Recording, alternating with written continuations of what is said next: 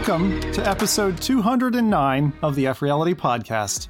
For those who haven't listened to the last episode, this could be quite the scary podcast in the run-up to Halloween. We replaced two members of the show, long-standing veterans Nathan and Mike, take a hike, and in their place, we have two brand new personalities, not new to the VR scene, but brand new to this podcast. And for those of you whittling down who it might be, I'll give you a hint. They've never been on the show before. It's the start of a fresh-faced newscast for F Reality. We'll invite you to cheer along with the new members of the team, applauding the many years of personal, bludgeoning sacrifice ahead of them. And once that's said and done, everyone's relaxed back into their seats, then we're hopping back on the hamster wheel of our normal show. Here are today's spooky topics.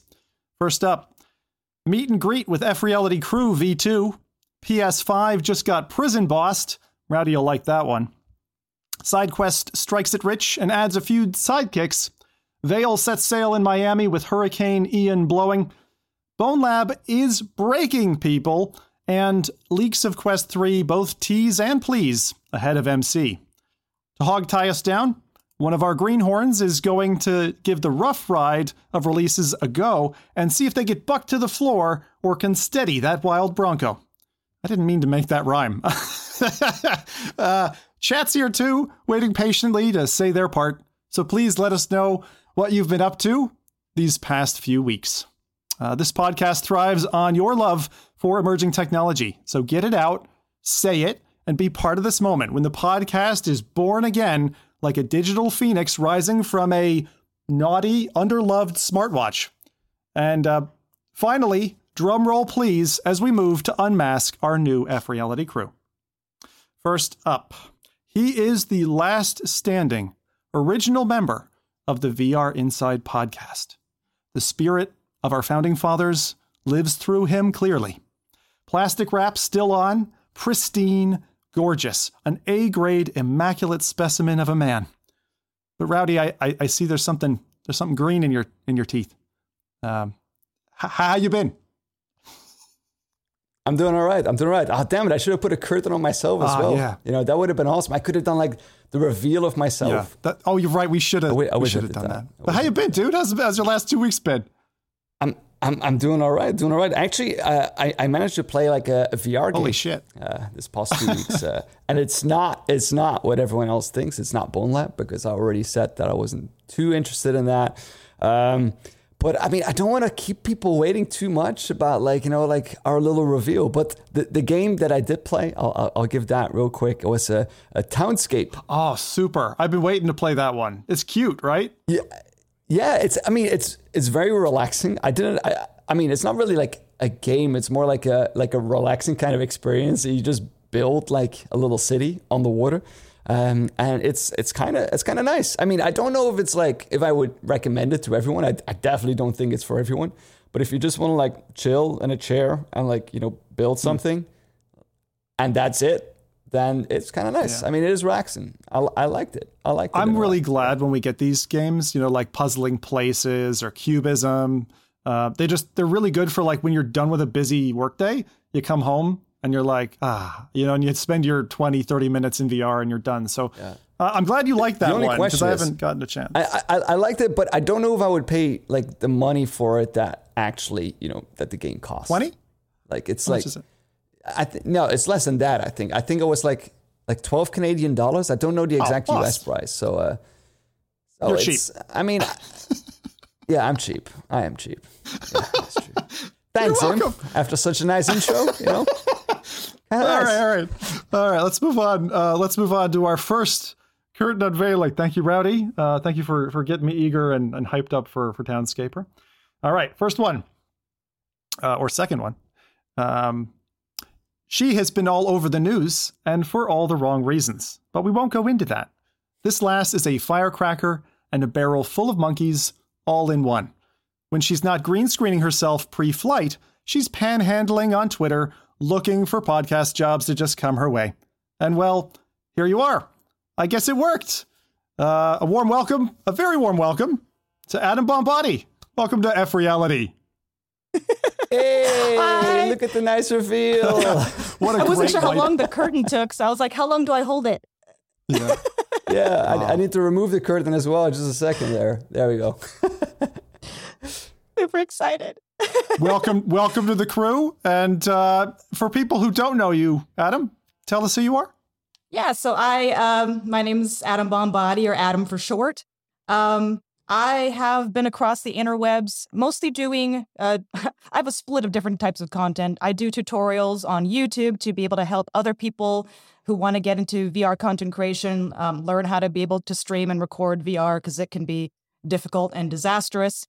On TikTok, that's a little bit more unhinged, I want to say. I post a little bit more of the unique VR games that are out there in a slightly more humorous tone.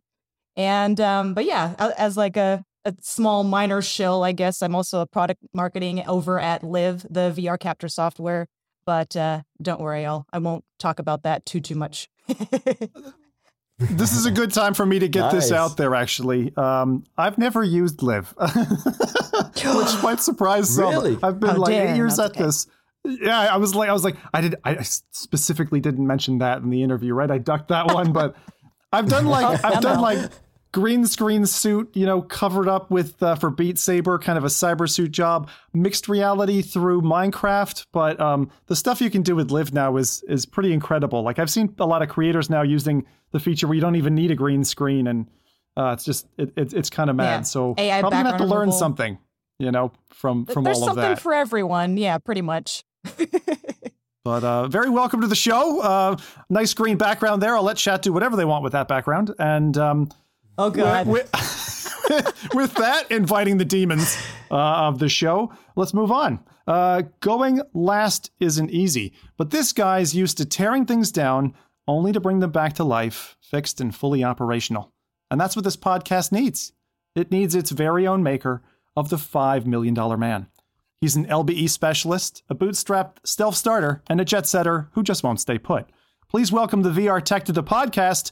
Jose, I heard you're here to reboot F Reality. Let's go. What's up, you guys? Welcome to the show, man. Hey. We're not allowed to clap, but party now. Trying. Yeah, I know, right? Like, I was actually listening to you hype up everybody. I was like, I'm about to cheer up. I was like, oh, wait, we're doing a podcast. It's like a different school of thought, guys. But yeah, man. What's up, you guys? My name is Jose Santiago. I'm also known as the VR tech. I dabbled a lot in the VR industry, usually behind the scenes. The last 3 to 4 years, I been putting my face out there, literally, right? With Reboot Imagine, LBE, as you guys mentioned. But you guys will learn a lot about me along the way. I don't want to bore you guys too much. Oh man, there was nothing boring about you, Jose. One of the first things Jose was talking to me about, which is an awesome story. Maybe we'll save it for another show. But when he talked about a modded DK1, this man had me at hello. You know what I mean? In there. It's somewhere in there. I purposely actually have it aside to show you guys.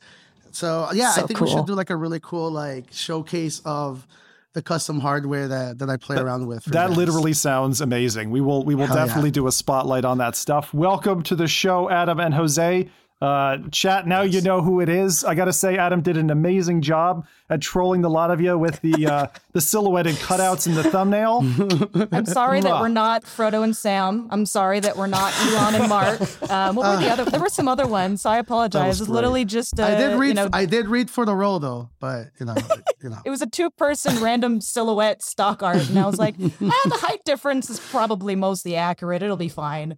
It was really good. You had me questioning. I didn't know who it was. I was like, who did she cut out? Who was that? Oh, that's fun. That's fun. Well, there you go. Now the curtain's drawn back. We can get into things. Now, I had a little icebreaker here for these guys. It is a classic thing from F Reality, something from our distant past. But the balance in the Force, measure it, we must. Now, there's no wrong answer here. The ejector seat might fire off, but I promise it's not Rowdy or I pulling the trigger on that one. So, the question for both of you, Jose first, are you Team Apple or are you Team Android? See, when I pick loyalties, I really go above and beyond. So I'm Team Android, but I went like Team Android experimental. So oh my, you've got a folding screen phone. Which one is that? So this is the Z Flip 4, I think it's called the Fold or Fold Flip. It's just cool. I love Android devices. I like big screens, so. Oh my. VR, Great. unfortunately, we're gonna right? be good friends. We're gonna be good friends. Rowdy pulled me over to Team Android some years ago. Adam, what about you? Let's go. I am Android. I am Team Android. I mean, I've had Apple products in the past, and they're fine. But I just like being able to futz around with Android stuff a little better, even if we do get things a little bit slower. You're not above 65, so it makes sense. Yeah. Man, Mike and Nathan are going to be pissed. And Apple, you guys need to sort us out then. You're going to have to drag us back screaming and kicking when you come out with your good AR products. So convince me. Display mirroring. That's all they got to do. Display mirroring. It's all very important. I agree. But man, the wild roaming hills of Android have been very friendly for me as well. Yeah. I agree. It's nice to be able to show certain things off that way when you stream or whatever. So easy to get under the hood. Anyway, with that, right? So let's see. What has chat been up to? What have they been saying? Adam or Rowdy, you guys got anything pulling out? People seem to be very excited. Like a lot of warm welcomes for Jose and for Adam. I see that a lot. Like some people are surprised, but in a positive way. Because I saw like some people like shouting Jose's name that they couldn't believe it was him, but it sure is. So it's been really a warm welcome. I do want to say so too, fantastic. it's like and I think Jose will probably agree. Like nobody can replace Mike or Nathan. They are national treasures. Yeah. You know what I mean? So hopefully we can add something different, maybe, but definitely not a replacement. Nobody can replace them. A different flavor, I like to call it. You know what I mean? Like different spice. Especially Nathan, man. Like that swagger, man. I can't. And Mike, like you can't. You know what I mean? Like so, we're gonna try though. I'll shave bald and to try to. Hell yeah! Get now we're talking. I saw Eric already commenting. So wait, who's the bold one right now? Oh, man, it's like Team Hair Club in here. Yeah. I was gonna say, oh man, no, we got great locks up in here, man. It's fantastic. So great new crew. I can't agree more though. For those of you who have been through a podcast family change up in the past, I went through it personally. I say personally because it feels really personal. I watched 400 episodes of like Rooster Teeth podcast. And when they started changing members up, you feel like a friend of yours has moved town or something. It's like you don't have that same kind of close connection, but they're still there. They're still reachable. You can still have them come and visit on occasion. And so that's what we'll do with Mike and Nathan as well. Looking forward to that. Anyway, awesome. Back up. So now to my highlight or update for the week. But my highlight was Bone Lab, but we'll get into that a little bit later. So instead, let me take a moment to reflect publicly. I did ask for some criticism of the podcast last time, and I did mean it because you can't get better without going through these cycles. And I saw 4 different people mentioning on the last cast video saying that I was talking over Nathan and Rowdy in some key parts, and I've seen that in some previous episodes once or so. So I got to say, fair enough. I get excited, and in Ireland, people talk over one another. That's just like a cultural thing. It's like a spoken survival tactic more than anything else. So seriously, getting a word in edgewise as an American was very difficult at first when I moved to Ireland at like 15 years old. So I learned to raise a hatchet and carve a path for myself. But I get that it can come off as rude and rather than enthused. So I'm asking the new team now to help me pair me back to make sure I'm not overspilling or cutting you off. It's that streamer vibe in me that wants to talk all the time. Just spray bottle? A spray bottle sounds amazing. We used to do that with our cats, and I think that would totally work. Now we just need to get a button push that has a spray can in here. We're over the internet, so it has to be something cool. So it has to be like a shock collar or something like that. Oh, God. Oh, man. We're going to get into that a little later, Jose. He knows already. Let's go. But, yeah, no, I got to admit, like sometimes you got to take a slap in the face or a punch in the gut to like keep yourself in check. And so I do want to say thank you for feeding back because you guys are really good at that. And our chat shouldn't be hesitant to say something they feel, even if you think you're the only one who thinks it. Just say it, So the other thing that you'll probably notice, and I saw some people in chat talking about this at the beginning, you'll notice that a few things haven't changed yet, right? It would have obviously spoiled the intro. Certain things like our banners on YouTube, Twitch, and Twitter, right? The intro video, the website. Give us time. It'll take us a little bit, and it'll be a mismatch for the time being. But we ask, don't get too hung up on that. The last intro video and all that, it took us 6 months to design it. So, give us a little bit of time. We want to settle in with the new joiners and then see what we're feeling for the new look. that's high on our hit list, so it won't be too long. I'm thinking we'll probably have it sorted by January, and I'm hoping even before then. But the thing is, if you're going for a proper job, proper artists and stuff take time, right? And finding them takes time. The existing intro is rad. I think we'll all agree to that. It's really cool, has the right music and all of that. Some of those things we might keep. We might go completely fresh. I don't know. It's going to be tough to top that one.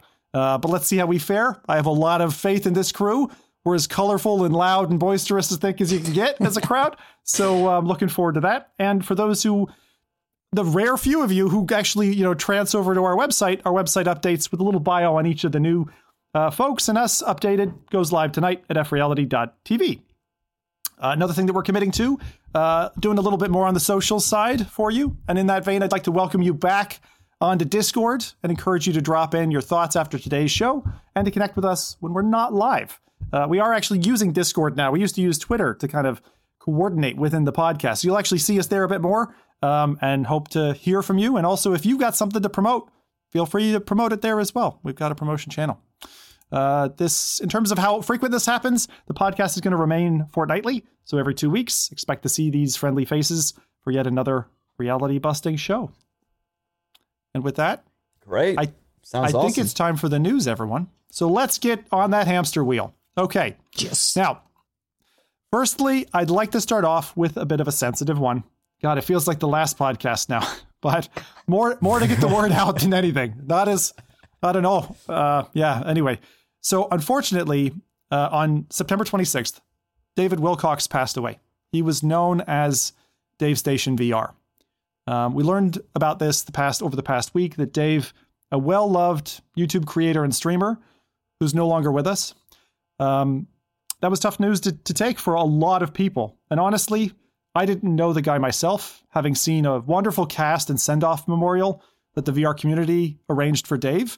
It was absolutely heartwarming. I mean, I love seeing love in this community, and that was like the cherry on the cake. It was amazing. They did an excellent job in memorial.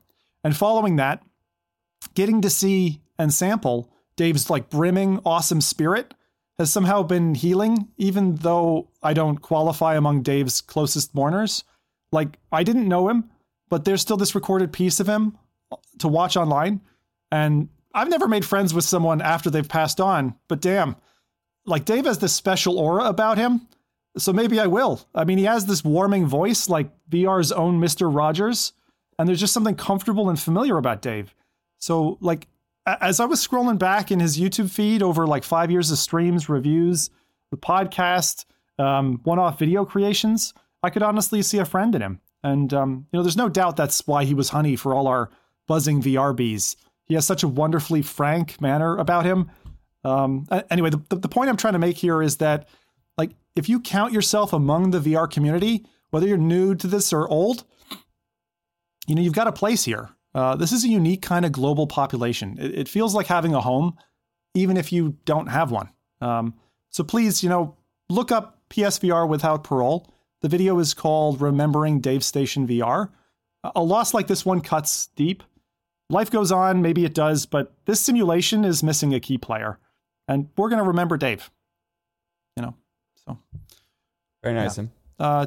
Did you guys happen to know him? I said, I'm new to the North America scene. I didn't know him, personally, but did either of you guys bump into him? And I know you guys do conventions and jumps and stuff like that, but.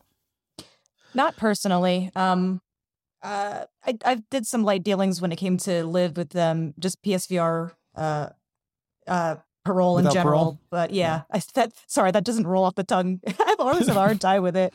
But yeah, I was so sad to hear the news. And yeah, I almost, it's almost, I'm kicking myself because I just wish in hindsight that I, had gotten to know him better, was able to appreciate his content more now. Cause I know, in hindsight, there's just so much that I could have said had I known more. But yeah, it's just super bummer. It's really sad.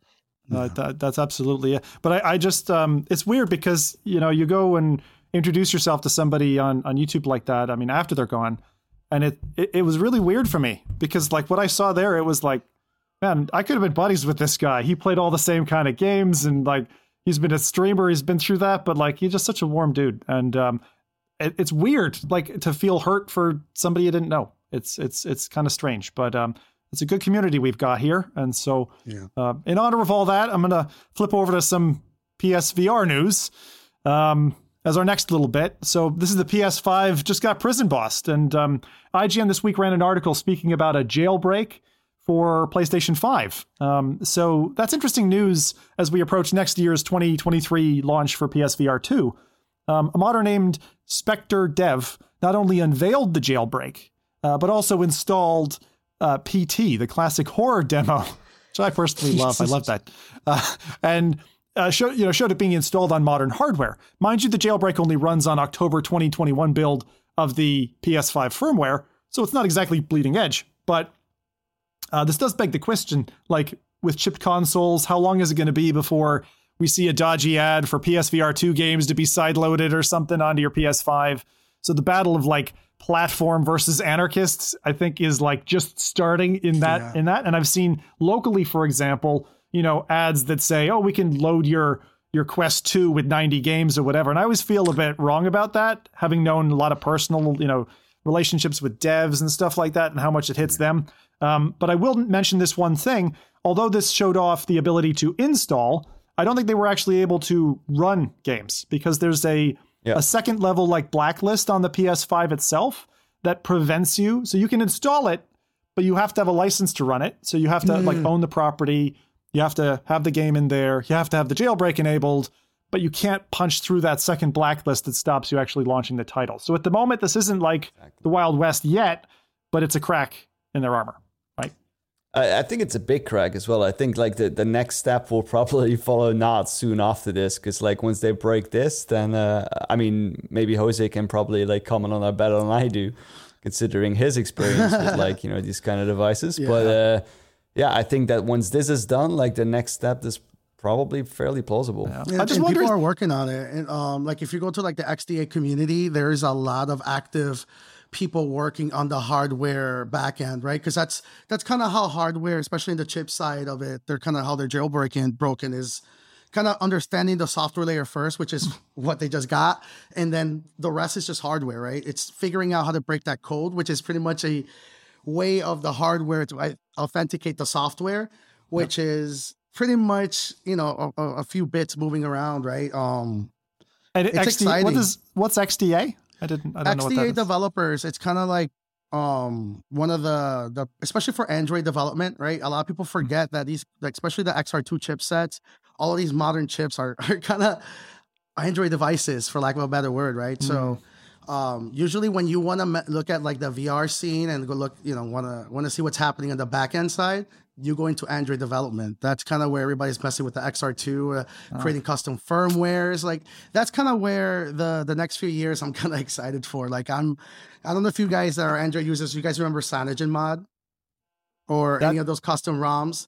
So I'm an old school Android guy. So back in the day, like Android used to have these custom operating systems that people would make in order to kind of bypass the Google store and all that stuff. And CyanogenMod was kind of like the one that really blew off, and it was compatible with like almost every device, and it was a shared ecosystem that you can have the same OS on your HTC and on your Samsung, right? So that's coming for the XR2. When you think about it, like XR2 headsets are kind of floating everywhere.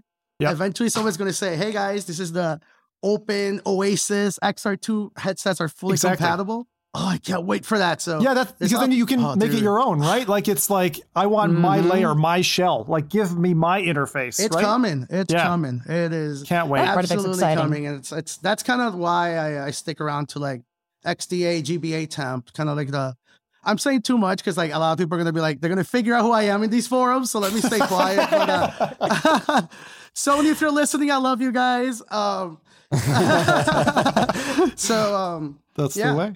No, excellent. I love it. We have the inside track here now. This is amazing. All right, good. Well, so that's that. I mean, I don't know. Maybe that's a good thing for the future. Maybe it's a bad thing. I think a little bit of anarchy in our lives is always good, right? To challenge the platforms. That's what VR is all about, right? You got to break layers in order to kind of. That's what made Android, guys. Like I always say that's like right now, like all these headsets, once they blow open and everybody has the same exact ecosystem, the same exact environment, and you just connect into like an open. Oh man. I'm so hyped.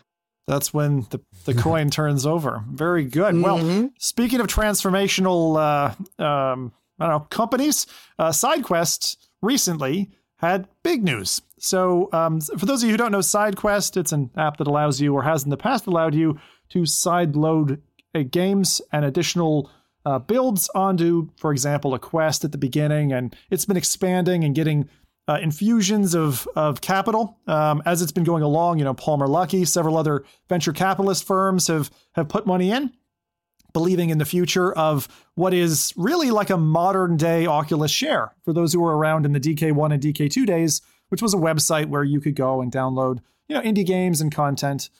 So Google Ventures, what they call GV, has led a $12 million US dollar Series A investment in SideQuest, which is not a small amount of change. Now, Series A, for those who don't know, is funding that is not in the proof of concept stage. It's primarily focused on revenue growth and further hiring and development of the company's operations and marketing and so on and so forth. So essentially, it's let's go make some money with this, right? So it's a proven case. Let's go expand, which I'm lovely to see for Shane and Orla behind the team at SideQuest. We've had them on the podcast before. I will always fondly remember their dogs. Sorry, I'm going to smile at that one.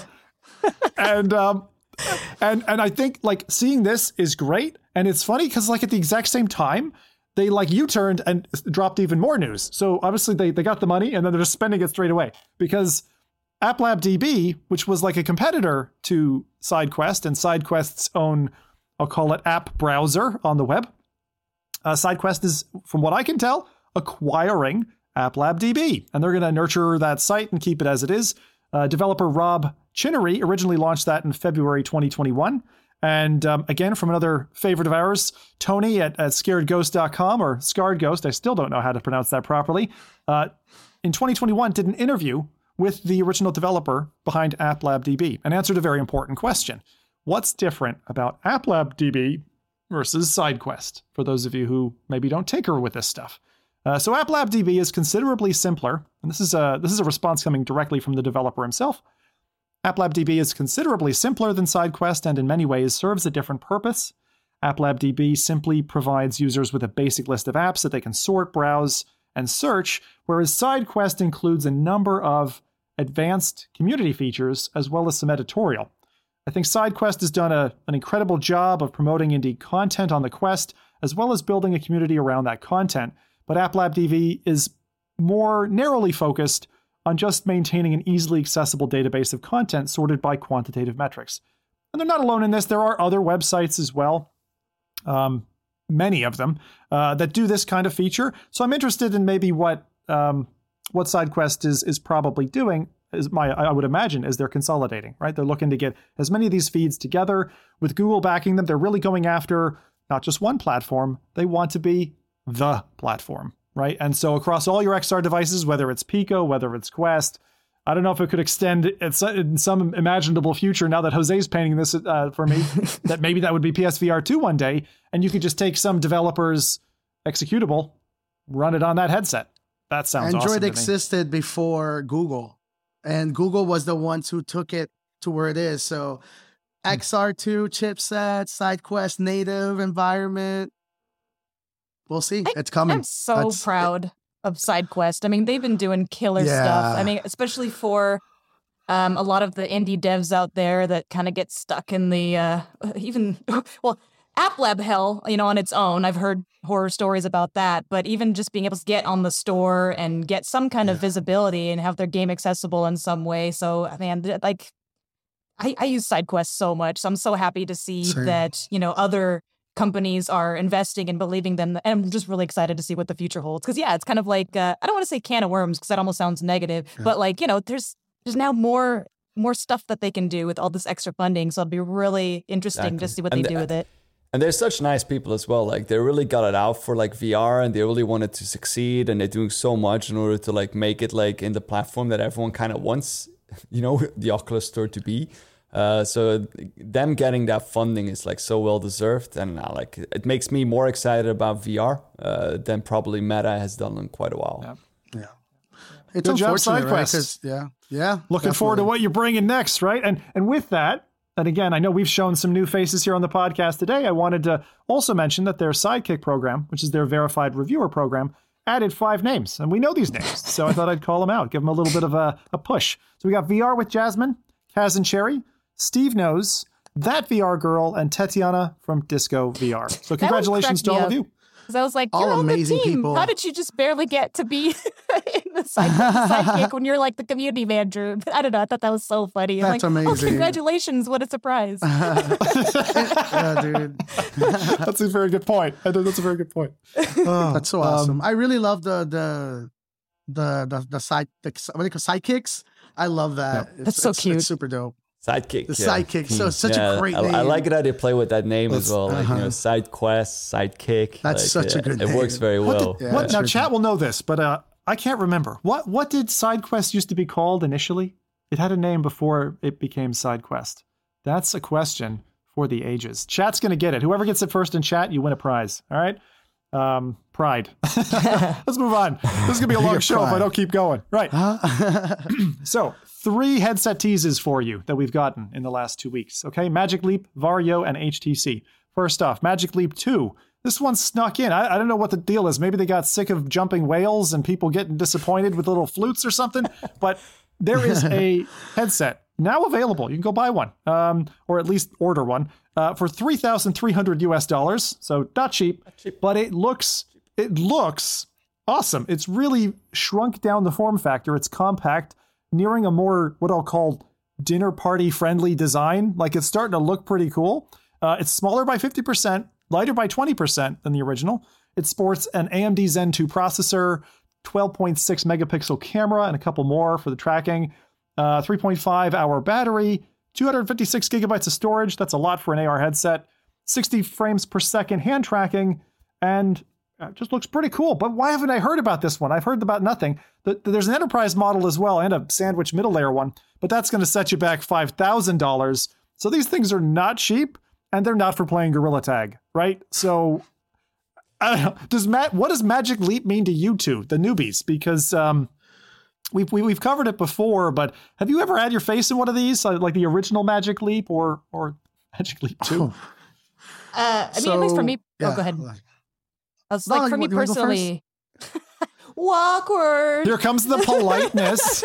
Oh no! I'll go first. I haven't personally, but I think it's one of those things where it's like, who are they trying to cater to? Like, what's their market? And I think that's also kind of a tough point because $3,000, that's not casual. I mean, well, for me anyway, it's not like just casual spending money. That's kind of like, hardcore. You got to be really hardcore enthusiast past even index level. So are there? It's like when you're like a couple of months on the podcast, and it will be like cheap. Yeah, exactly. We'll just sort you that out. That's like whatever. Yeah. We all come in with like gold chains. Yeah, sounds good, man. That's pretty dope. Pocket change.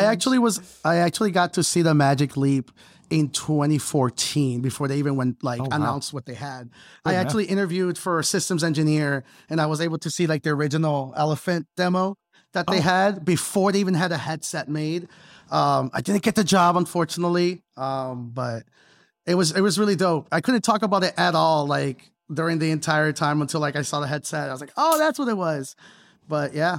That's incredible. I'm still waiting for the whale. Yeah. Jeez. Yeah, dude. It was a while back. Their headquarters is in Florida too, right? Yep. Yeah. It's Sunrise. It was about 35 minutes away from where I live. So it was really cool. Like the guys there were like telling me about all this stuff. And I'm like, what? You guys don't got like augmented reality working? And I mean, they did, at some point at that time, but it was super cool. And like where they're at now is just insane because they've gone through ups and downs. Like it's a Florida company, right? Like Florida companies unfortunately kind of go through, hopefully mine is different, but like Florida companies always go through this weird phase, but it's super cool where they're at now. And a $3,000 headset is kind of dope knowing where they, especially personally for me, we're seeing their office a few years ago and seeing all that, just, man, it's super cool. Sony. And let's take a moment for you to plug your stuff because people are still new to you here. RebootImagine.com, is that your website? Reboot Imagine. That's my company. I focus on LBE stuff, right? Because that's kind of like what I do, right? Because everybody right now is kind of focused on creating, like Magic League, for example, Meta, and all these cool people. And like, I just like to have fun, man. Like, yo, let's build a 4-player arena, man. Let's build an arcade. So that's kind of what I do. That sounds awesome. So for those who don't know it, because I know for years in the past it used to confuse me, LBE, location-based experience. So imagine those people who, in years past had backpack PCs were wandering around, right? Oh, dude, I remember Rowdy and I in the Vertigo offices playing a game where you were very big, Rowdy, and I think I was very, very small, and we were playing some puzzle room escape game or something. But, they're really special. It's been awesome. And they're also like their own thing. So I can't wait to mine you for more information on this topic. I'm excited. Because we've missed it. We like I don't get to play that, right? We've been locked up for a couple of years. Like I need to know. It's crazy. I was actually talking to Mike, right? So Mike. Yes, Mike, right? So I was actually talking to him at the Vail event, and we were talking about LBE and kind of like blowing his mind, and you end up realizing it's like, oh man, like the LBE side of VR is completely ignored and flying under the radar. But absolutely, upcoming the podcast is a really cool event happening in November where like it's high-end VR. We're talking about, remember, like all the companies that go to this commercial side of VR, that's where they go. So I'm gonna bring you guys so much cool news and content. So yeah, you guys will learn a lot about LB with me. Don't worry. Oh man, that sounds awesome. I can't wait to hear more about that event. A couple of other things here. So the other news that we got was the Vario Aero for $2,000. So, we're slowly going down the food chain here. Vario Aero, right now available at GameStop. I don't know what that's about. That's a bit of a surprise, right? $2,000 headset at GameStop. Shout it's out. because the stock market value went so much up. Like, it's now easier to afford it. Real quick, shout out to Nox Labs. Those are my homies. Those are the guys behind making it all happen. So you were wondering how it happened. That's the people to talk to. So it's really dope, man. Right. It's super cool. Like what's happening with VR, right? Like that's what's happening right now. Everybody's kind of figuring out. It's like, yo, there's interest. Let's get these people, let's get the supply chain fired up. So it's really cool that everybody's getting those momentum. There's money in VR, guys. That's the thing. That's the thing, right? People are finally seeing it. Investors are actually saying, how can I get my piece? And that's like what GV's just done. This is interesting because for those who aren't that close to the Vario Aero, it's like their consumer or prosumer facing headset. There was a particularly good review done by Kaz and Cherry of this headset, I thought. And potential use cases for you would be, if you're into Microsoft Flight Simulator and you're a simmer, like hardcore simmer, and in the 80s you had panels on the walls and stuff, this would probably be the headset you'd be using. If you're an architect using Gravity Sketch or something, again, probably for you. It's got a 3-point adjustable head strap, auto IPD adjustment. I do note, as an audiophile, it's got a fan in there that's audible in the headset, but not if you wear over your headphones. But the clarity and the brightness, like the nits from this headset, are top notch, better than the G2, right? You can get the G2 for what? Is it 400 now? 600? 400. I can't remember. It was 400 on sale anyway. And this thing's 2,000, right? But that's what you're paying for. You're paying money for the visuals. So if you're an enthusiast, a prosumer, and you've got that kind of cash, it's going to be coming to a corner shop near you. Very cool announcement for VR. Beyond that, we got a little bit of a tease from our friends at HTC. It looks like it might be like the Flow 2. If you didn't catch it last year, the Flow came out, a kind of convenience device, a consumer movie watching health app headset that looked like kind of fat sunglasses that you could take on a plane and watch things with you. Those launched for $500, and HTC, in some interesting responses that they've had on Twitter, seem to claim that this is inexpensive. So we'll see what it is. At the moment, we didn't get much more than a flash of an image. And corner. I thought someone mentioned that they did confirm it was going to be a headset. I believe it's a headset. That's right. It almost, it is hard to tell just based off a shiny corner, but it almost looks like it could be glasses, because they are making sure that thinner is better, or whatever their whole slogan was for that. So something like that. So it's so weird. I'm very curious. That picture does not say anything though. Nope. It's just what is it even like? It's like a corner or something, but it could be a controller, Oh, yeah, it could be it's a true. headset. I mean, it could be a phone, like for all I know. Did you guys like the Flow? I didn't try it. I've seen it, but I Okay. didn't get to try it. I saw it in person when Mike was trying it for the first time. I was sitting across the That's table. awesome. It was funny. That's I was so like, cool. but I didn't bother the guy. Yeah, I'm just hoping to have a controller. If they are doing a second one, don't try to use the mobile device as a controller. It's Absolutely. it's not that clever. It's annoying. So Yeah, the if you Samsung ask Gear for HTC, VR, please. Yeah, that is such a good call out, Jose, because the Samsung Gear VR times of where you're in multiplayer like poker lobbies and people are clonking against the side of the headset to press buttons. it's annoying. Yeah. Yeah, I don't know. There's not a perfect solution to that yet. Like if it's got hand tracking, that would probably be the best, right? Where we want to get to, because having a separate device. Like I remember when the Oculus Go launched, and I don't know why they didn't ship it with a lens protector where you could snap the controller lens. Some people 3D printed that later, but that's like so that you could carry it like a little purse or something, right? And just throw it in your luggage or something. Anyway, so that's HTC's offering. All right, this is the last of the quick news bites. This one excites me the most. Samsung is bringing eSkin, which is bringing pain and the hotness. Okay, so it was featured in this month's article for All Things Haptics newsletter. We got an awesome mention of Samsung's eSkin. Now, it's a new technology that aims to simulate various senses similar to human skin, from pain to temperature to pressure changes. Okay? So applications are for monitoring patients for bed sores, if they're sitting in a hospital bed for too long. Boring! Or giving Zim his long-desired pain and pleasure Rosanna band experience that he's yearned for years.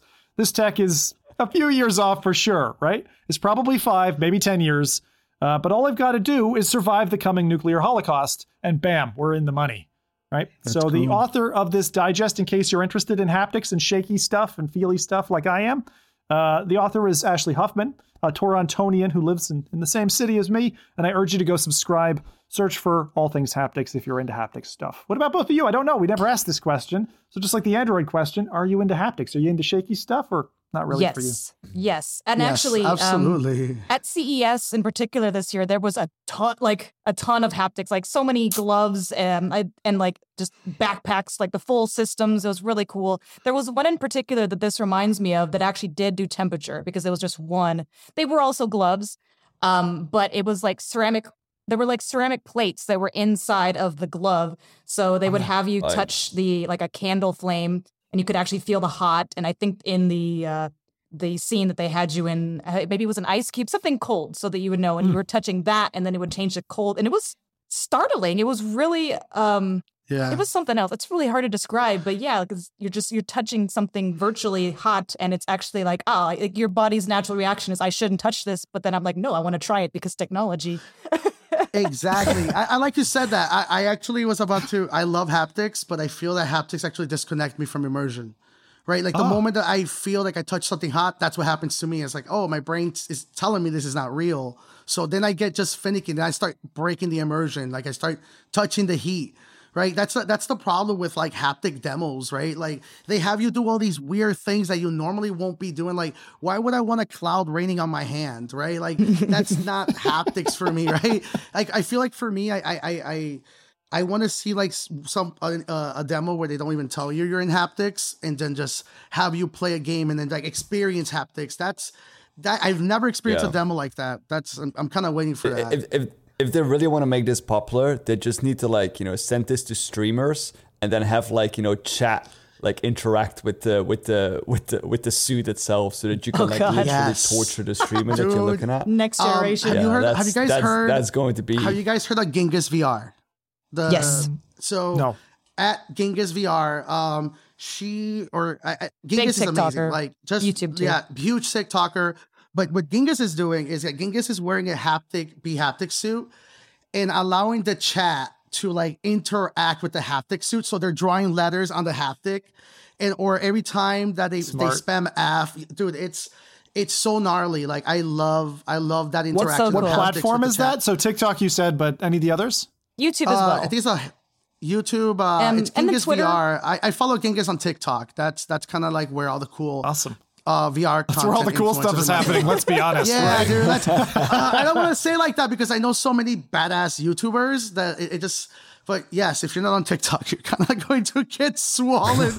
But yeah, dude. I'm Genghis. Yeah, dude. Check Genghis out. One thing about haptics in particular too, or when it comes to hand tracking, that's something difficult that I have with hand tracking because games like Unplugged, for example, I feel like I need that feedback because if I don't know if I'm hitting the buttons right, or it's kind of like I had my controllers break once when I was doing Ragnarok, or not break, but the haptics didn't work. And man, when you don't have the haptics, that's how much you notice that you really need it, especially for rhythm games. So I will say that's one of my kind of biggest gripes about hand tracking right now is not having that like any kind of haptics, that receptive feedback to know, hey, you did the thing that you wanted to do. Yeah. So eSkin comes right in here. Gives you all the feeling that you want. But I was curious about the ceramic part there. Like, Rowdy might be able to answer this, but why ceramic? Does it heat up? It's conductive. Oh, electricity. Okay. Conductive. Yeah.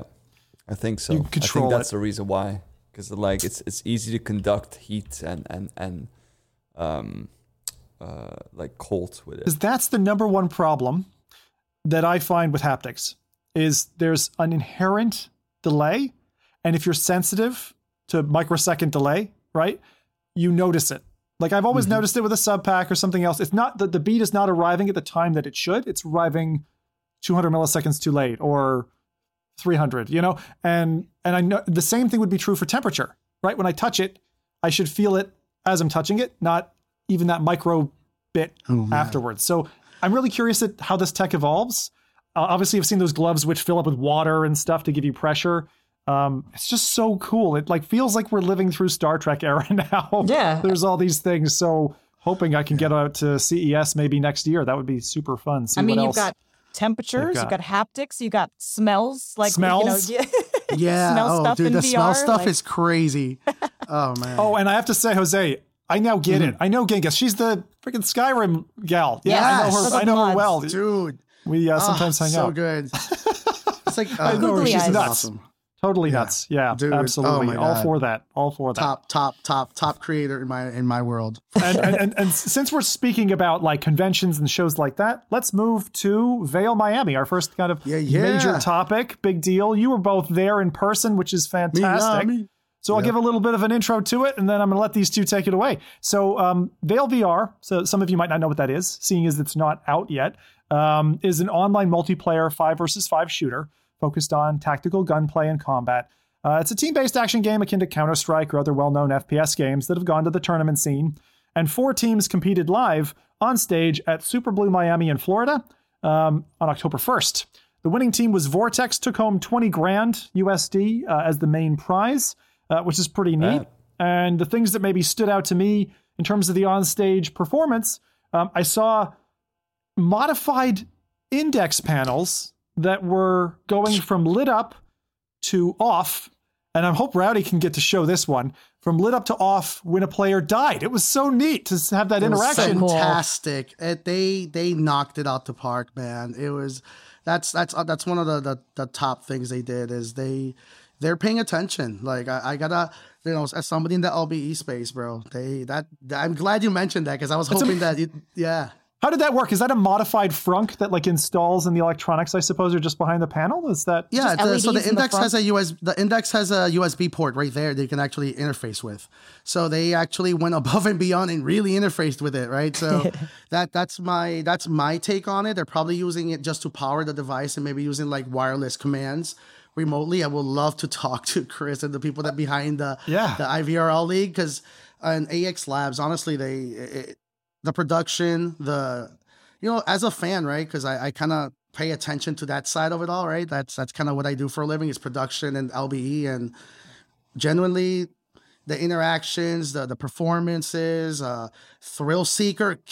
Oh man, Thrill Seeker, my guy, really knocked it out the park. Honestly, he did this really amazing O2 VR halftime show. So like sweet. Honestly, The first thing I told the homie was like, dude, you made me cry. Are you taking this on tour? Right? Because I think he said something about posting it on YouTube. To be quite honest, I hope he doesn't do that to you guys. I don't think that you guys should experience that like on video. It's that powerful. Different, right? Dude, it made me cry. Like we forget like VR's been around for a while. So like he had like all these like a mashup, Demo Akuro, who does a lot of cool stuff for Veil and AX Labs, like really did like some cool footage for him, and he got a shout out in the video. So I was actually next to Demo Akuro, who didn't even know that was happening. So I was next to him when he saw the shadow happening in video. This guy was sobbing. So it was so just emotional. A really cool, yeah, man. It was so cool to just remember like why we're in this space in the first place. And yeah, man, to be quite honest, it kind of like lit a fire on my ass. Like when it comes to just virtual reality and esports, like I don't know if you guys saw, but Team Infinite, I kind of talked to Julian Slater, Techmanju on Twitter and on socials. And I was like, hey, dude, like how do we build an esports team? So I'm kind of hyped up. So next year hopefully they're coming back, they said. So maybe next year I'm like hyping it up in the podcast. I'm like, hey, we're going next year to get some money. So, it's super cool that that esports is in the VR space is coming, man. Yeah. Super cool stuff. Shout out to all of them over there. They killed it. Yeah, it was. It's really interesting too because they did fly out. Yeah, they flew out a lot of people. I mean, I got to finally meet Mike in person. Cass was there. Thrillseeker lives in Florida, in Miami, so that wasn't, a big ask or anything.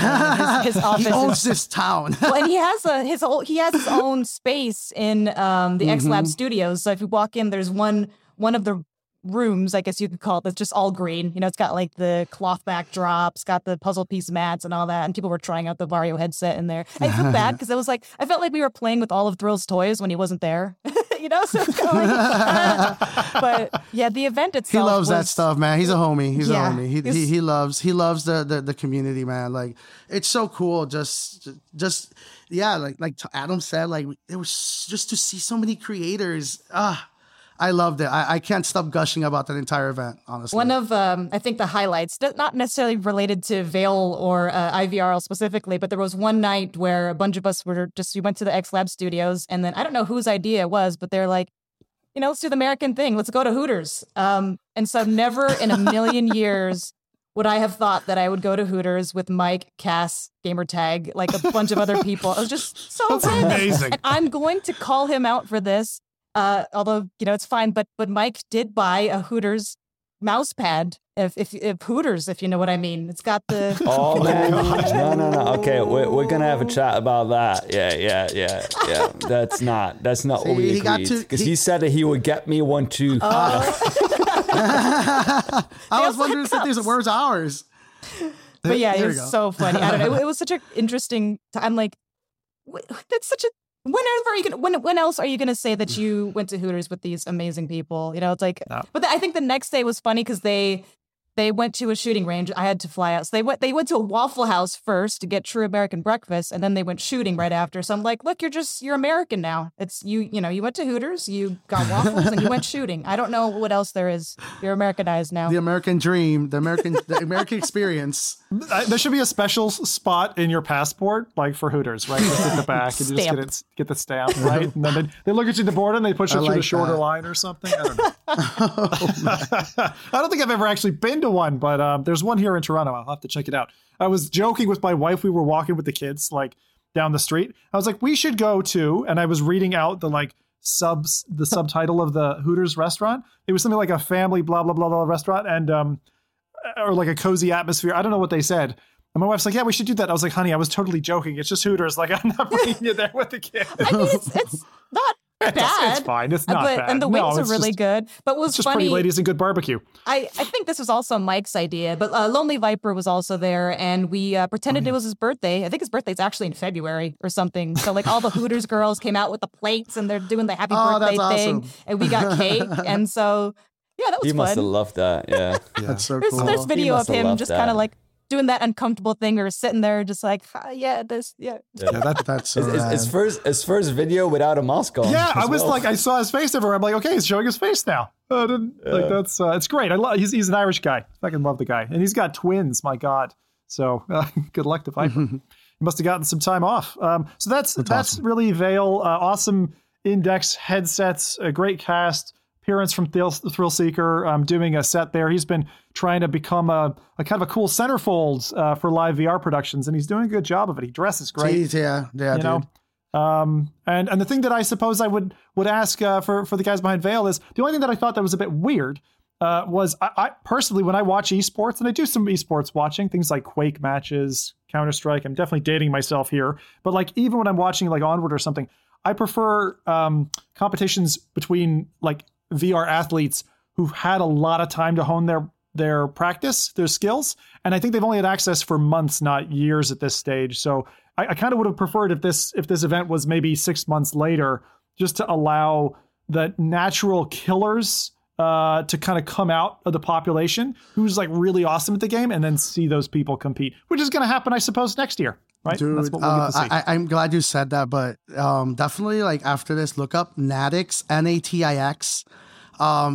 He was I believe was in the finals. I believe was one of the final teams, but just a robot, just for lack of a better word, a robot. And you have to remember here, these are VR competitive shooters, so it's all about, you know, precision, and this dude, like, you can tell like he was playing like a bot. It was wild to see this kind of level of gameplay. Like, I became a fan of the dude. I actually saw him at the food truck, like in the matches. I was like, dude, like, I want to be you when you grow up, man. Like, this kid, yeah. Like, man, just amazing energy. So I do agree with you. Like, next year, I feel like if Veil does, you know, deliver what they're saying they're going to do, I'm excited just for the space and seeing all these cool, like, you know, it made me think back of the esports team, right? Like, I grew up with like CNanners and Hutch and all these machinima esports, right? So like Natix really triggered that memory in me. I was like, oh man, that's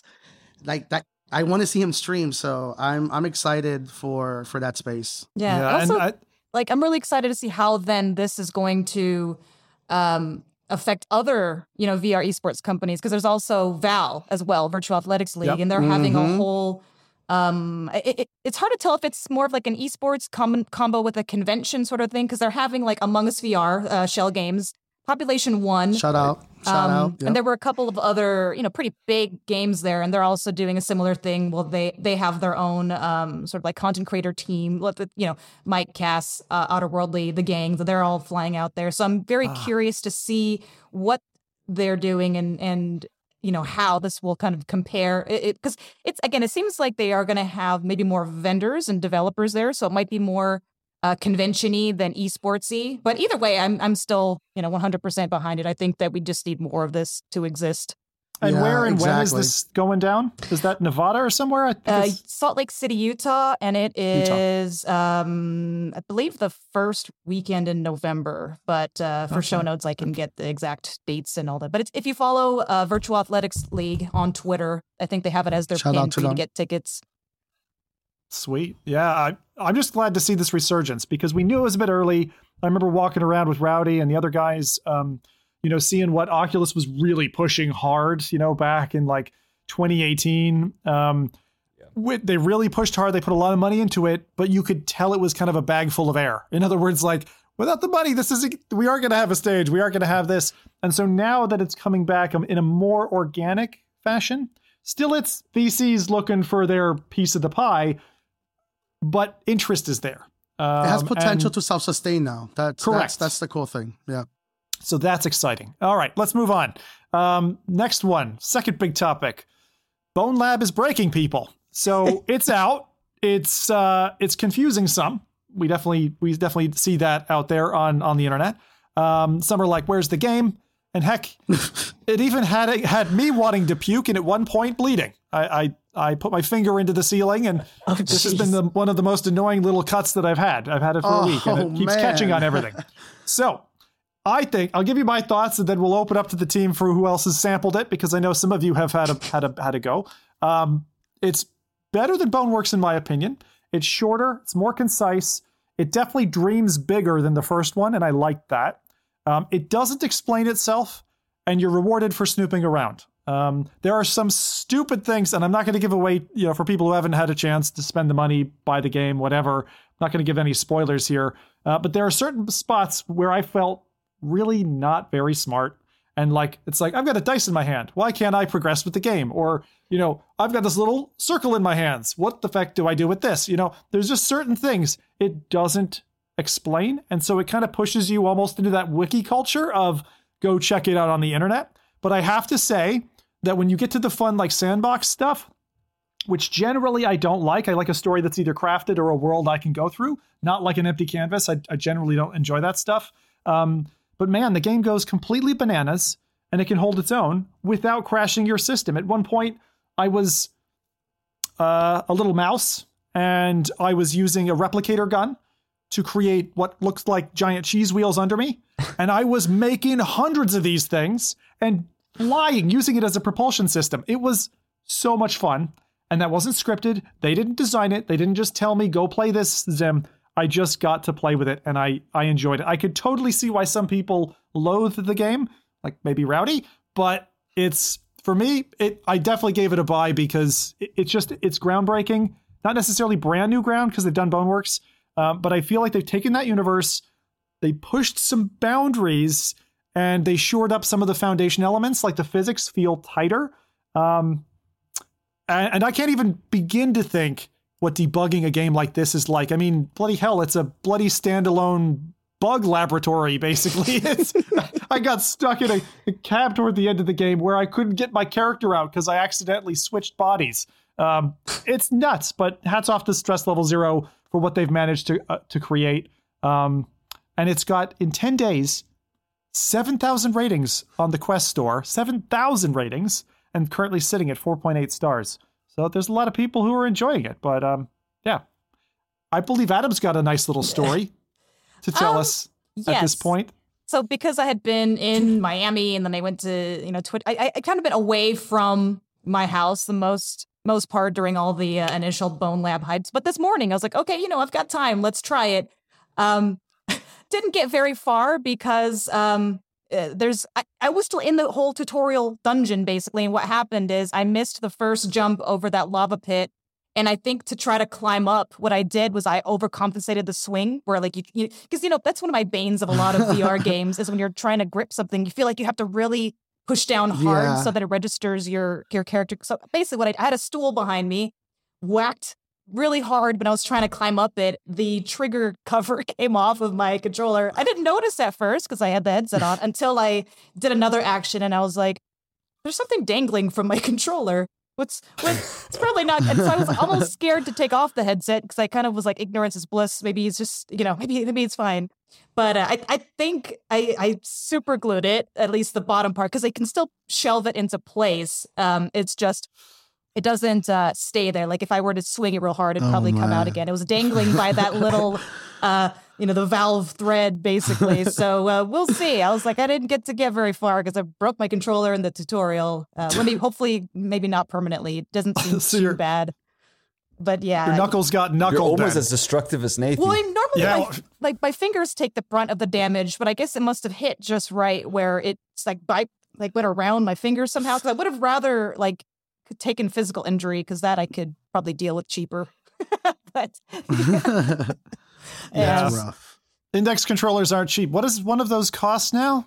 200 something, I think, or 200, yeah. So I was like, if I can self-fix it, I'm going to try that. So yeah, I got the super glue going. It's curing. If I try it after this and see. Man. I just had them RMA'd. And these are the RMA'd. They came back not long ago. Yeah. So these were the new ones. And I was like, what is this happening to me? That sucks. I think we're getting into the equivalent of having, the old jeans that you take out to paint your house with. But you have that with controllers.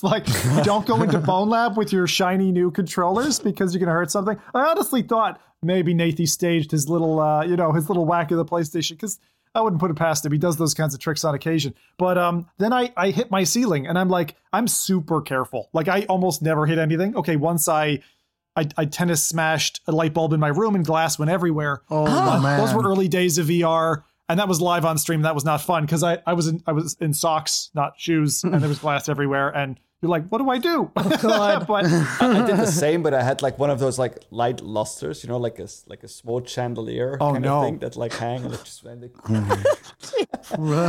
destroyed it. I was recording with Natey and Natey was like, what was that sound? Like, it's like, it's fine. It's my light construction that just came down. Oh, man. I was on a game once where someone broke their hand in the middle of combat. We were playing some game. Guy wrapped his hand off of a thing and broke his finger. I was like, Jesus. He was like, I gotta go. He was off not playing games for like 6 weeks or something. I can't remember who that was. Damn. Oh my God. Was he freaking out? Be careful. Was he freaking out like on the call for doing that? It's like, hey guys, I gotta go. I just broke my finger. It's very casual. Like yeah, that's the thing. Like, Not again.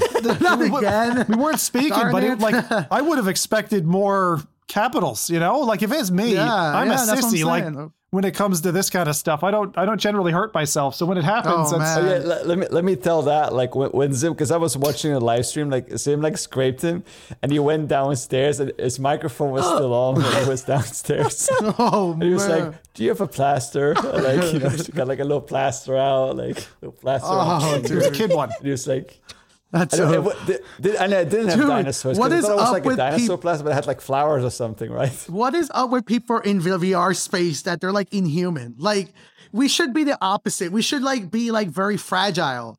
Like I was like, dude, like I was like reading like 2 days ago. I think it was like funny enough. Like I think it was Techmanju and Six Live. Like they were talking to each other, and the dude just posted like randomly, like, I'm gonna have the biggest shoulders in the VR industry. I'm like, bro, like it's not needed. Like let's break it down. Like, man. Yeah, I know. I'm not sure does muscle get you in trouble or not. I'd have to ask people like GT and Eric for president. Maybe, does that help or hinder in VR? I don't know, dude. Like, I think it's so much VR. Like, maybe I should do that. Maybe through this podcast, I'll just get jacked up through all the VR use, man. and maybe I'll figure it out because it's nuts, bro. Like, it's crazy. You have fun, man. At one stage, I was getting up at like 6 a.m. and doing Sprint Vector and Box VR and stuff with a buddy of mine. Like 2 or 3 times a week, like my personal VR gym. We lasted about 3 weeks, and then I was like, man, this is hard. I can't. I'm a nerd. I'm with it. I respect it, but I ain't. Nah, man. Mm-mm. Yeah. Respect. I'll leave it there. I'll leave it there. So that's anyway. Bone Lab. Any thoughts on that one, Rowdy? I didn't hear your take on Bone Lab. I don't know if you've had a chance to look at it deeply or even just see people's reactions or stuff. But what are you thinking about it at the minute? Yeah, I mean, like, I think I already set my opinion, like, last week. I'm not awfully excited about games like this, mostly because I don't see them really as games. I see them more as, like, tech demos, and I think it's really cool what they do. I think it's, if you're a content creator and, you can do a lot of stuff with that, I think that is great. It is not for me.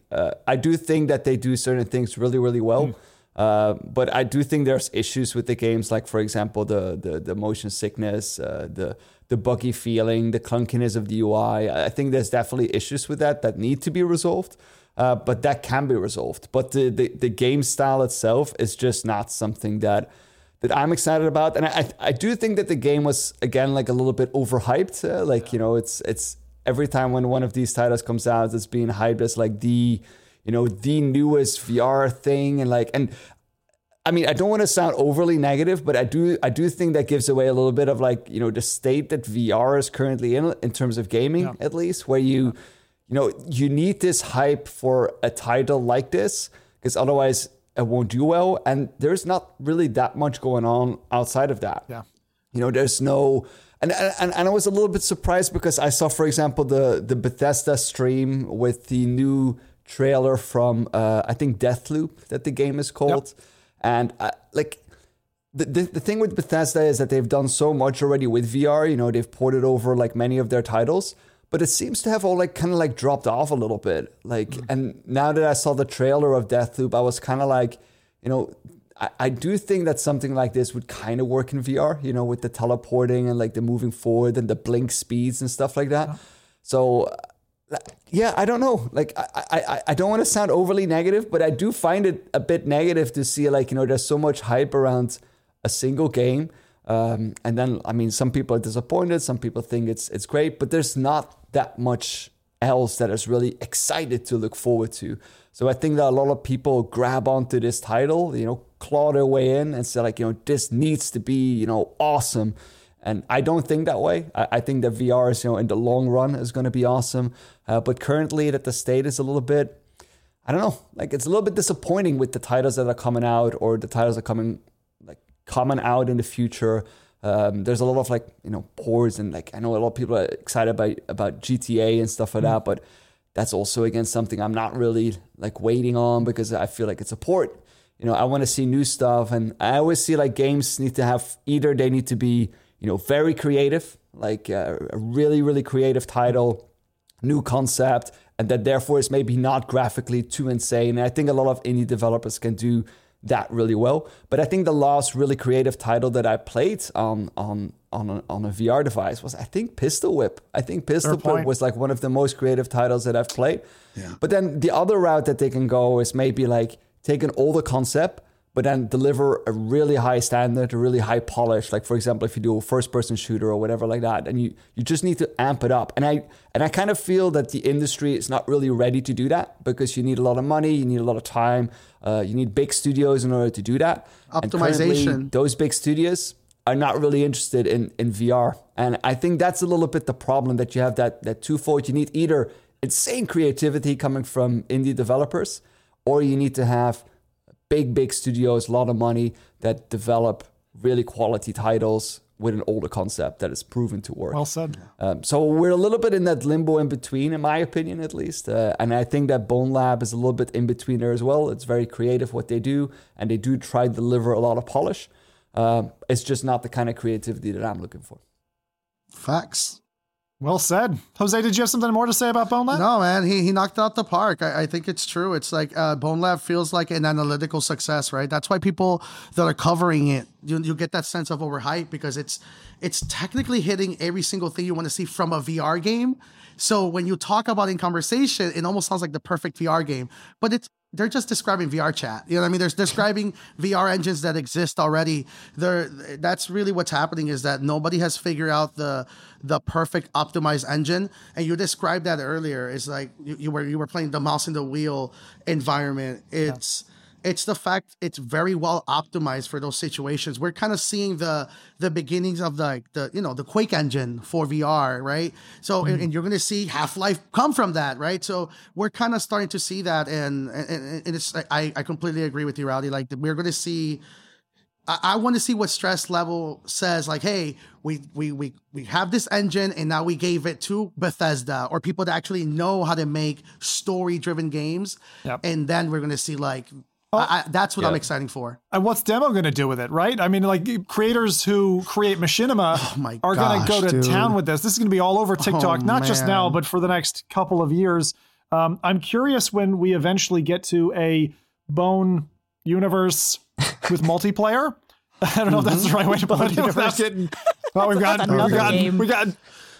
I mean, Blade and Sorcery has kind of been hitting those marks and those metrics, right? A lot of people have been using a lot for content creation, and I've seen Spider-Man fights Dante, the rooftops. It reminds me of the Machinima days, man. It's so cool. It's for sure. I can't wait for that. It was really interesting. I didn't know how they would play the characters out, but because you're able to get into different character models in the game, I wasn't sure if that would feel okay or if it would not feel well. I think it's really neat to be able to run around an environment and be physically scaled different through different characters. I think that they've got a lot of ingenuity in the different levels that they give, so that's where I'm applauding. But I think what they've built, without leaving just an empty canvas, I really like the fact that they gave us story and they gave us something else. But I would have, had it not been for the internet, I probably would have gotten stuck at the lab component and stopped there and gone, oh, that was it, and been disappointed and, gone away again. So one of the other things that I find with VR games are kind of you kind of have to put the time in, and more time than the attention span is actually allowing for. And to Rowdy's point, because it's relatively dry out there, right now we're allotted that time. But from a design perspective, in such a short attention fuse TikTok universe, I'm wondering if those are the right calls to be making in the long run. Maybe they are. I like old school cinema that takes 15, 20 minutes to build up and you learn the characters or whatever, maybe even over an hour before they start hacking and slashing and, main characters are dying. But yeah, I don't know. I just don't want VR to turn into this platform that is only for making content creation. You know, I still Agreed. want it to be a gaming thing. Yeah. Well, Like I don't want games to come out just to cater to a TikTok audience or to a YouTube audience. And I think Because that's we what's see that in happening the right PC now. market as well. Yeah. Do you think that because it's funny enough that you're saying that, because I'm actually and it'll be one of the games I'm playing, but I'm playing an anime game at the moment that's very anime centric, and the reason I was driven to try this game out is because it was kind of like focusing on the story and the narratives. Every character feels interactive, and they were right, but I was bored. I don't think I have enough human time for a virtual being. You know what I mean? This was actually a wake-up call for me playing this game. I was like, oh my gosh, I'm not reading a screen. This is somebody actually talking to me, and I cannot force them to quit talking, right? So it kind of, I don't know. I feel like we're going to start really revisiting these kinds of opinions. I feel like I was one of those people. Like I was waiting for a Mass Effect VR, to be honest. And now after playing this, I don't want it. I really don't. I don't think I want a Mass Effect VR, because I know that that's going to involve almost 4 hours of conversation with just an NPC. I don't know if AI is going to fix that up for me, or I don't know. I think that's probably what's happening with like games like Bone Lab, where I think they figured that out, because remember the people that made these games are content creators. They're smart. And they know that they have to give the tools to kind of allow people to make a game within themselves. If you look at the content creation that being done in Bone Labs, has nothing to do with the story. No. It's, oh, look at me speed running, or let me break the physics with this. And I feel like that's kind of where VR, there will be narrative driven VR games, but they're going to be non-communication based. It's going to be all interaction based. And I feel like that's because, man, I like your idea though, Jose, about like, I think about the Source engine, right? That Valve had, and being able to extend that to other experiences, like hand over the keys to the engine, let them create something. So that idea I hadn't thought about, because Stress Level Zero has pretty much kept to themselves for now. But I do wonder if that's a licensable engine and someone can kind of jump into it. Man, that's gonna really take us to the next place. It might be even a content creator tool. Remember, these are content creators. The Freddie View people, the Rocket, like these guys are content creators, and I think that's what's happening. I think they realize it's like there's more value in letting people be whatever they want to be in VR. That's why it feels so much like VR chat. If you look at everybody who does VR chat content creation, they say that they talk about it. And I was wondering why they were comparing it to that. And it truly is. It's an engine. It is absolutely an engine. And I'm excited to kind of see what they're going to do. They allow you to import skins. Come on. The skins don't really add anything to the gameplay. Like it's a content creator engine. They just can't shop it like that yet because they don't want other platforms to see it. You know, I do like how those skins like scale back to your body. I think that's really cool. Yeah, it's a creator engine, man. If you're a fat dude, you know, then you try to touch your belly, you will actually touch your own belly. I think that is really awesome. It's the perfect tool. You just drop in an environment and everything adjusts for you to. But I was a little disappointed at that. I'll tell you why. I still think it's the right decision, but me personally as a player, I was disappointed that they fed me 5 or 6 avatars and I got to play the story with that. But I wanted to play the story as me. I wanted to play the story as Zim. I didn't want to go back and play it a second time as Zim. I wanted to import my character, be me, upfront load that. And I think they're going through the conversion to kind of say, here are the options, so you don't just pigeonhole yourself. And at the end of this, we're going to unlock it so you can do whatever you want. But at that point for me, because I'm not a guy who plays games 3 times over, I play it once and I'm done. It's on the shelf. I move on to the next thing. There's too much to do.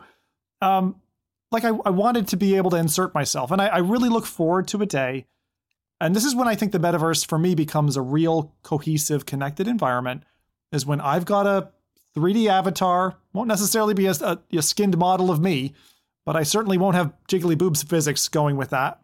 And I just want to insert myself into the game and feel like I'm going, like you said, from VR chat or Rec Room or whatever, taking my digital self, putting myself in the game, feeling like it's me in the game.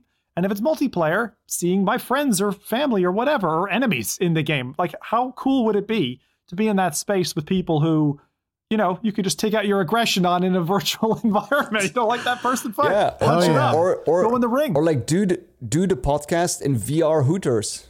That'd be awesome. What would that be? Have you actually tried to upload your avatar to the game? I'm trying to figure out how. There you go. There's your answer. So there.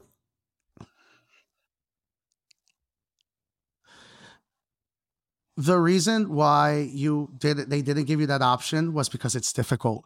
Yes. It's because they know that the people who are going to be looking to upload their avatar to this are going to read the manuals, they're going to read the transcript, they're going to do the tutorial, and they're going to turn into really good content creators with that engine. It's a playbook for content creation. It's amazing what they're doing. I love it. There's an extensible like mod handling installation system, which I saw advertising a series of plug and play models, right? Things that you could want. So of course, half of those are anime characters. Half of them are, from the other half are from kind of like, one's Batman, one's a frog guy. Hey, you can play Kermit or whatever and just slap him in.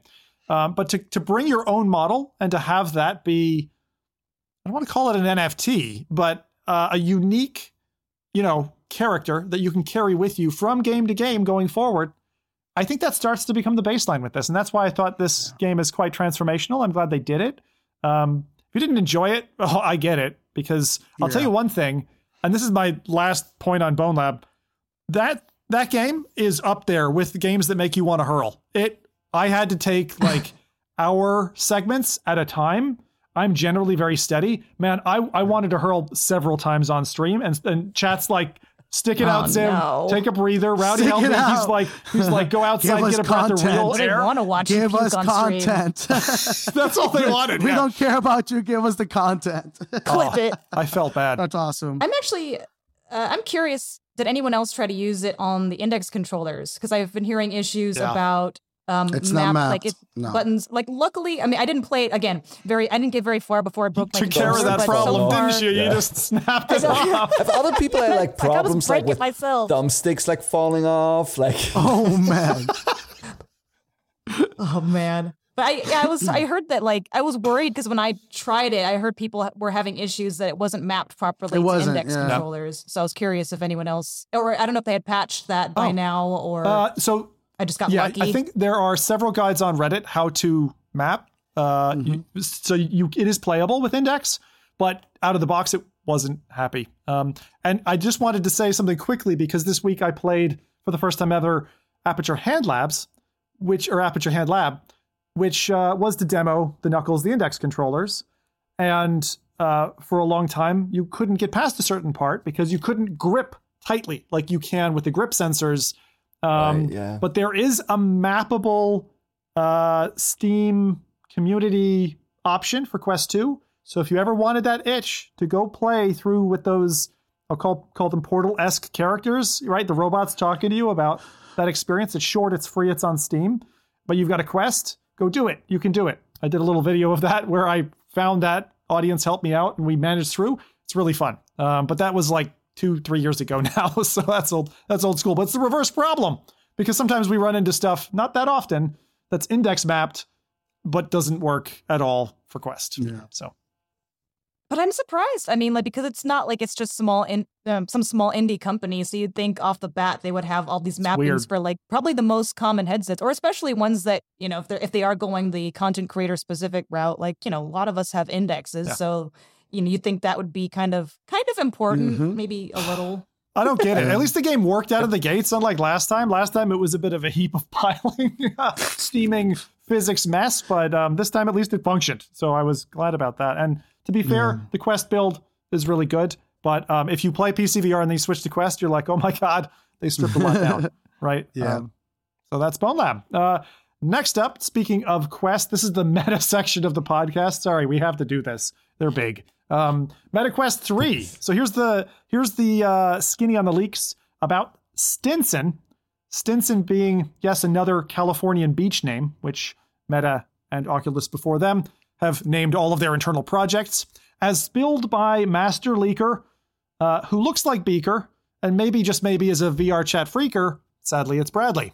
So the MetaQuest 3 is slated to be the consumer-facing similar to the Quest 2, and have these specs. I've split them into good, bad, and ugly. So the good, pancake lenses, so it's smaller. Pogo pin, I love that term, pogo pin for dock charging, so you can literally plonk it down and it'll charge on a charging dock. Full color pass-through, and a Snapdragon XR2 with the 2nd gen processor, so faster than what's in Quest today. The bad, or maybe just the boring, soft strap, just like the Quest 2 has. I remember Mike loving that one. No back-mounted battery, so no counterbalance effect, right? I personally don't mind that because batteries on occasion do explode, and I don't really want them back here, but in front of your eyes isn't so much better, right? LCD displays. So again, we're not at OLED black levels, which I really, really want in my standalone headset at some point, and a single fan. So similar to what the Quest has, single fan mounted to cool the thing down. The ugly, I would say, is probably no eye or face tracking in this unit. So for people who are big into social VR and want to have that connectivity with the people on the other side of the world or other side of the room, as it might be, no eye or face tracking. So I don't know if that's a boo hiss moment for us, but it's kind of like the first Quest where they're stripping things out to keep the cost down. So let's see the price tag before I make any mention there, because we do also have the Quest Pro. So one thing I noticed on Reddit, and sometimes I kind of get a feeling for things when news events are about to happen, I noticed that we were, that Quest 2 people who had broken their headset, like had broken units, they couldn't get a replacement Quest 2 just in the last week. And in previous hardware cycles, this has indicated a new device coming imminently. And I mean like soon imminently, not like this year, maybe this month.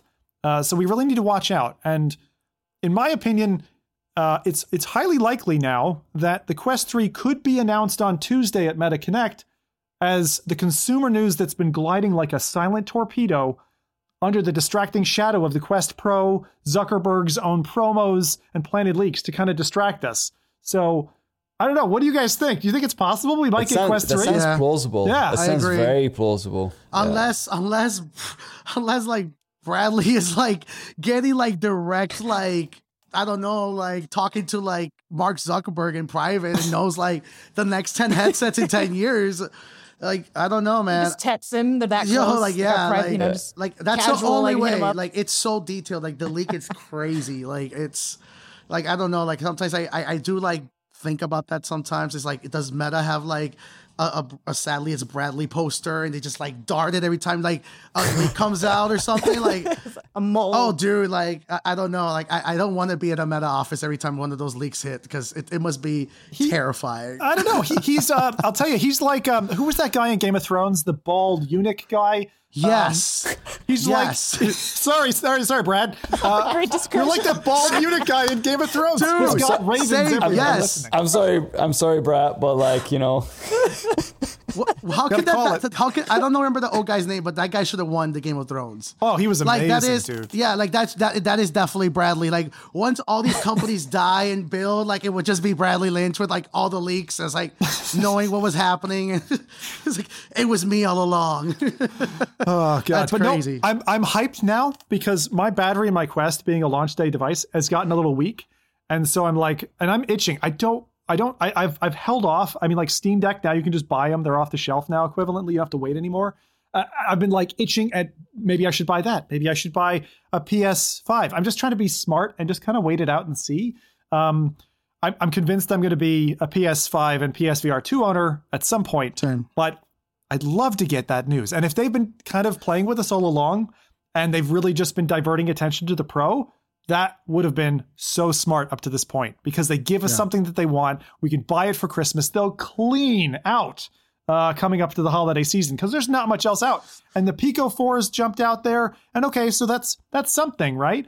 But I think they would slay and they would take Christmas, to be honest, if they did that on Tuesday. So anyway, that's coming. I did want to give a quick rundown of some quick meta news bites before we get in to the next segment of the podcast. So these are like really fire fast. So if Rowdy's showing you any content, he better be quick because I'm not laboring on these points. All right, first up, Quest Pro. The light gasket or interface appears to be confirmed. So for those who were worried about awful light bleed from the Pro, i.e., oh my God, I've just got two panels in front of me, that doesn't seem to be a worry anymore.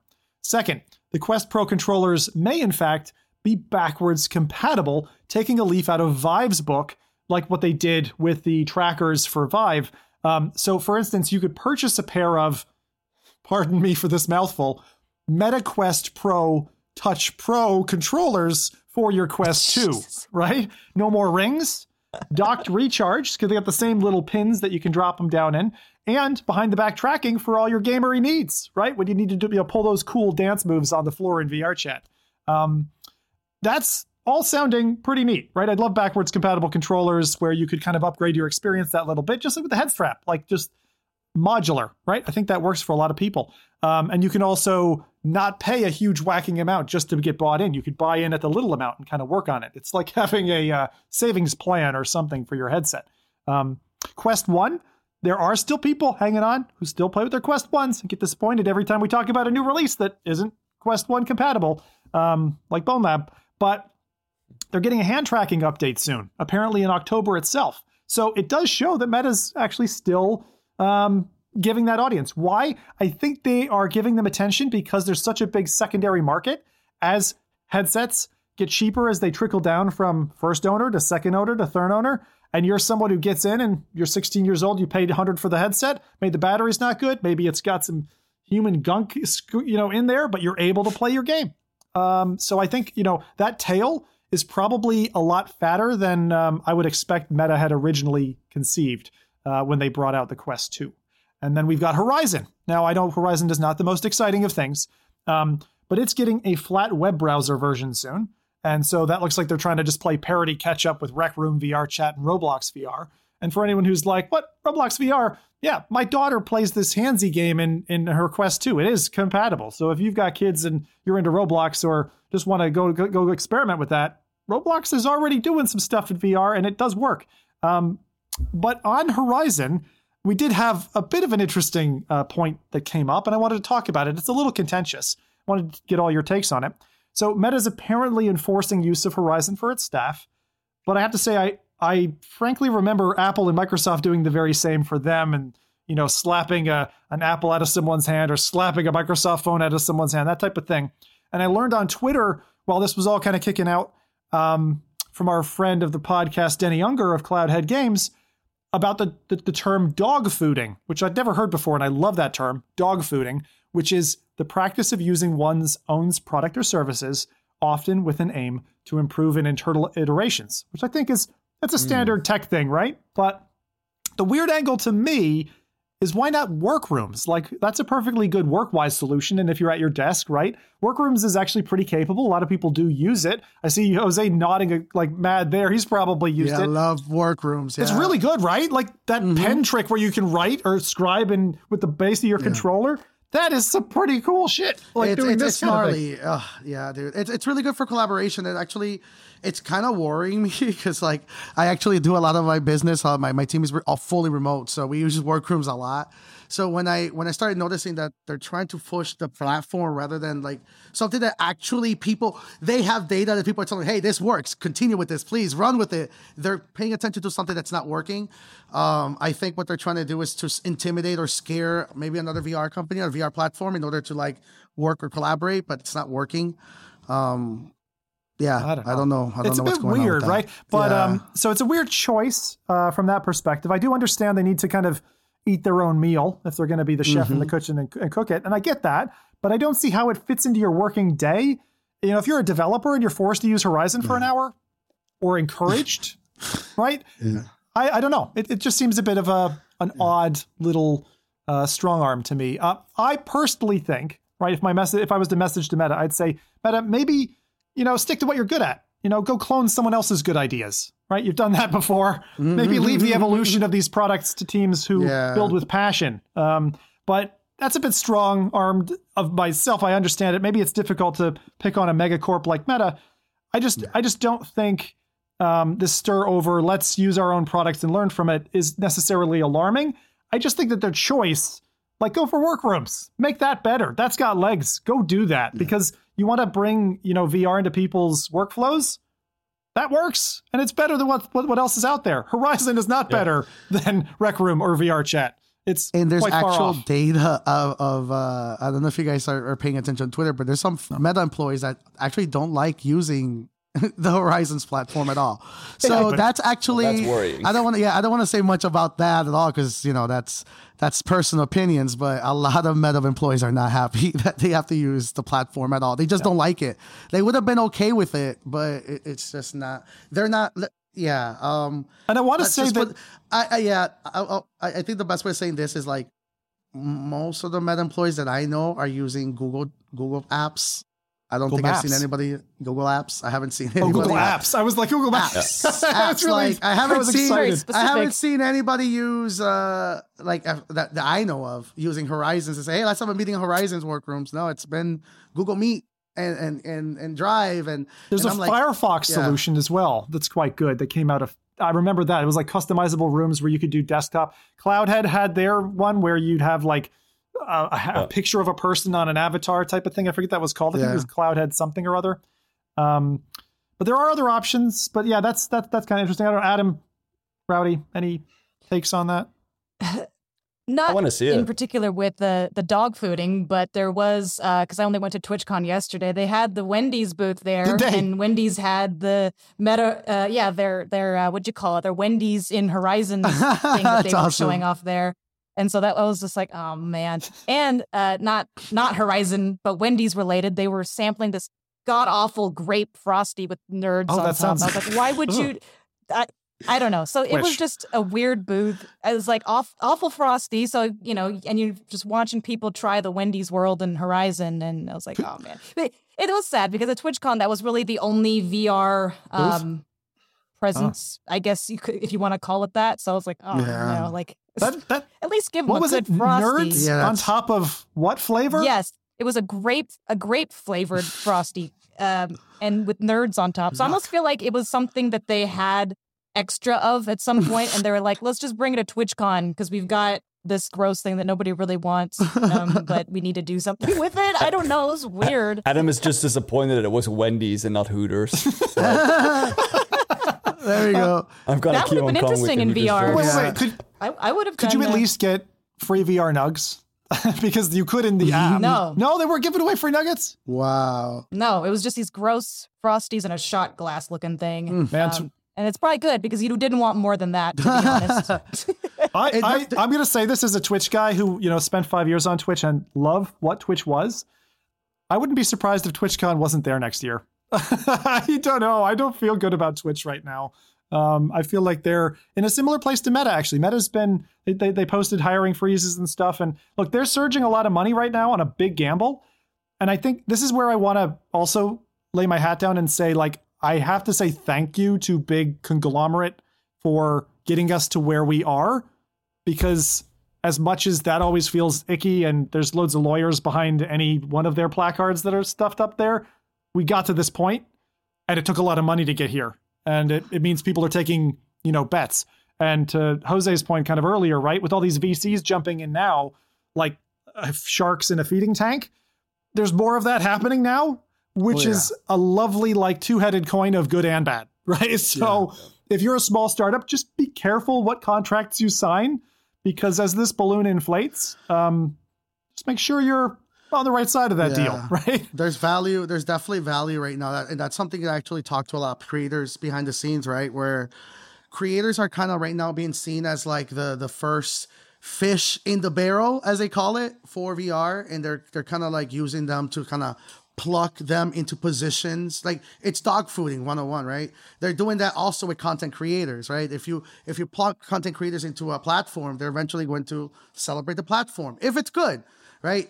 It's a double-edged sword. It can definitely fail miserably, but that's kind of what's happening right now. Is that you like mentioning the Wendy stuff? It really means that there are venture capitalists, there's investors interested. They just don't know how to talk to VR users, right? That's one thing, right? When you think of VR, you think of gaming. When you think of gaming, you think of nerds and grape, and that's an era very, very, that era is dead. And they don't know how to talk to VR people. I just said it, people, they're fit. Like VR users are monstrosities, man. Like, have you seen Mike in person? Have you seen these people in person? They're diesel, man. They're semi trucks, man.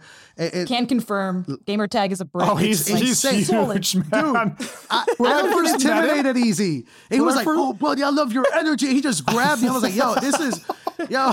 Did you get a hug? Did you get a hug in? Please don't hurt me. Dude, like I got to hug it's him. a hug. GT It's is a like, hug. it's like, It felt very safe. yeah. Dude, I didn't, safe. I don't think safe is even the word. I felt protected for life.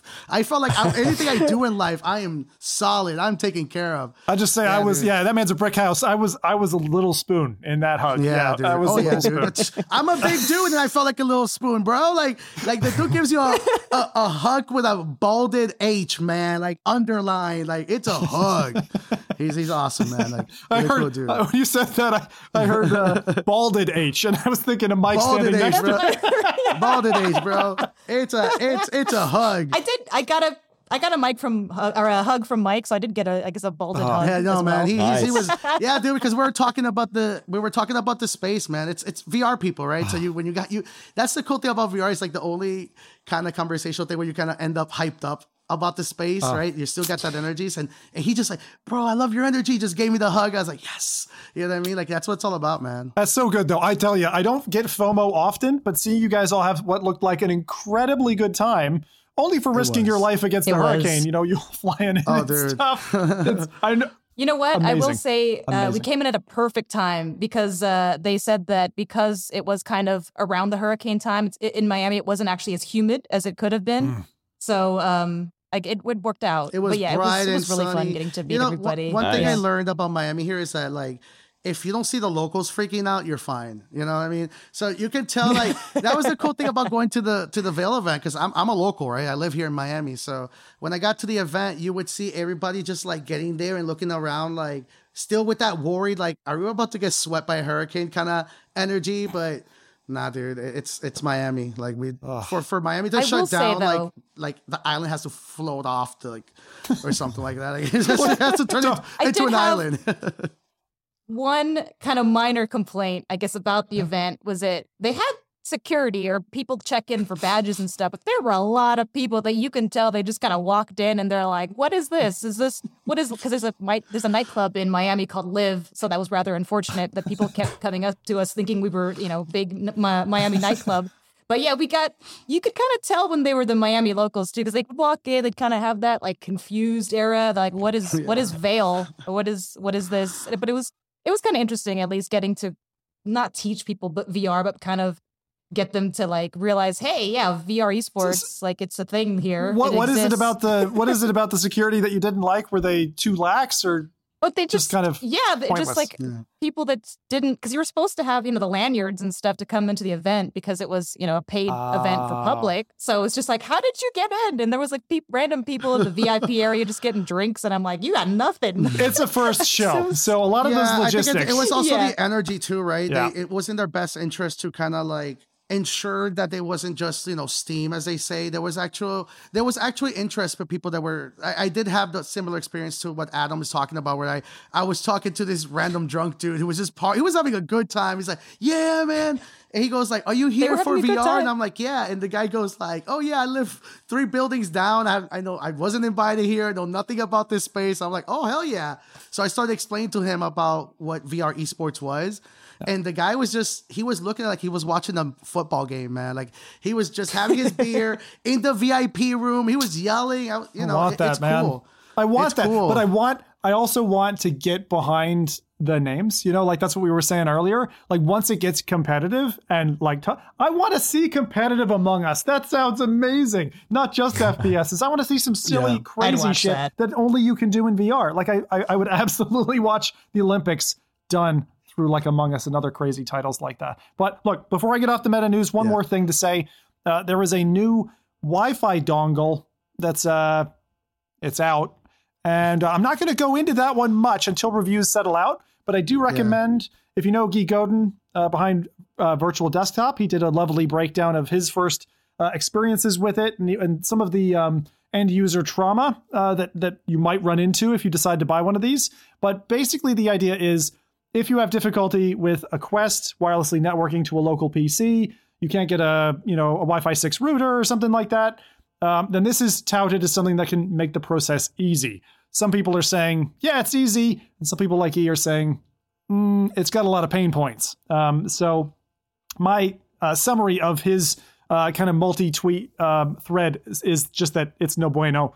Avoid it. Buy a proper router. But I have to say, as somebody who ran a wireless gaming club in university, wireless tech is rarely without hitches. And this being a first product, just be careful. I would not be jumping on the bandwagon quickly. See how people get on with it. And I would agree with Guy's advice is that if you can just find a decently recommended router that works for people with Quest, that's probably a smarter route and will in the end give you better gameplay experiences. But that's just a very quick take on a Wi-Fi dongle. How was this one called? I didn't even put the name down because I didn't want. If I'm not going to say it, I'm not going to show it. The VR AirBridge, Windows PC, Wi-Fi 6. Right. Yeah. The DW8. See, so I actually, funny enough, ordered one. Yeah, I knew it. I ordered one because see, I do agree with all the points that you're making, but the Quest 2 is no longer a home device, right? So you're forgetting about, let's say I take out demos for Quests everywhere I go, right? So the wireless linkage allows me to actually put my gaming laptop in my bag and actually do some office work in my headset, right? So that's something that a router can do. You can do direct linking with hotspot on your laptop, but then you're using your Wi-Fi chip to just broadcast onto the headset, which you no longer have internet access. Hold on a second, Jose.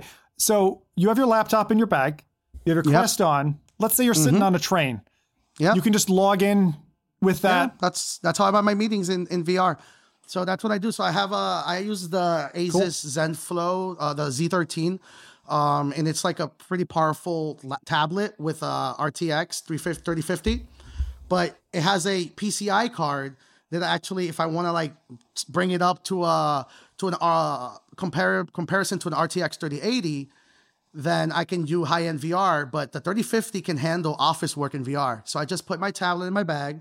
This is a cool trick. Direct linking, and I'm just working in the train. All right. Or the how does it compare to your phone network? It's much faster. That's probably the alternative, right?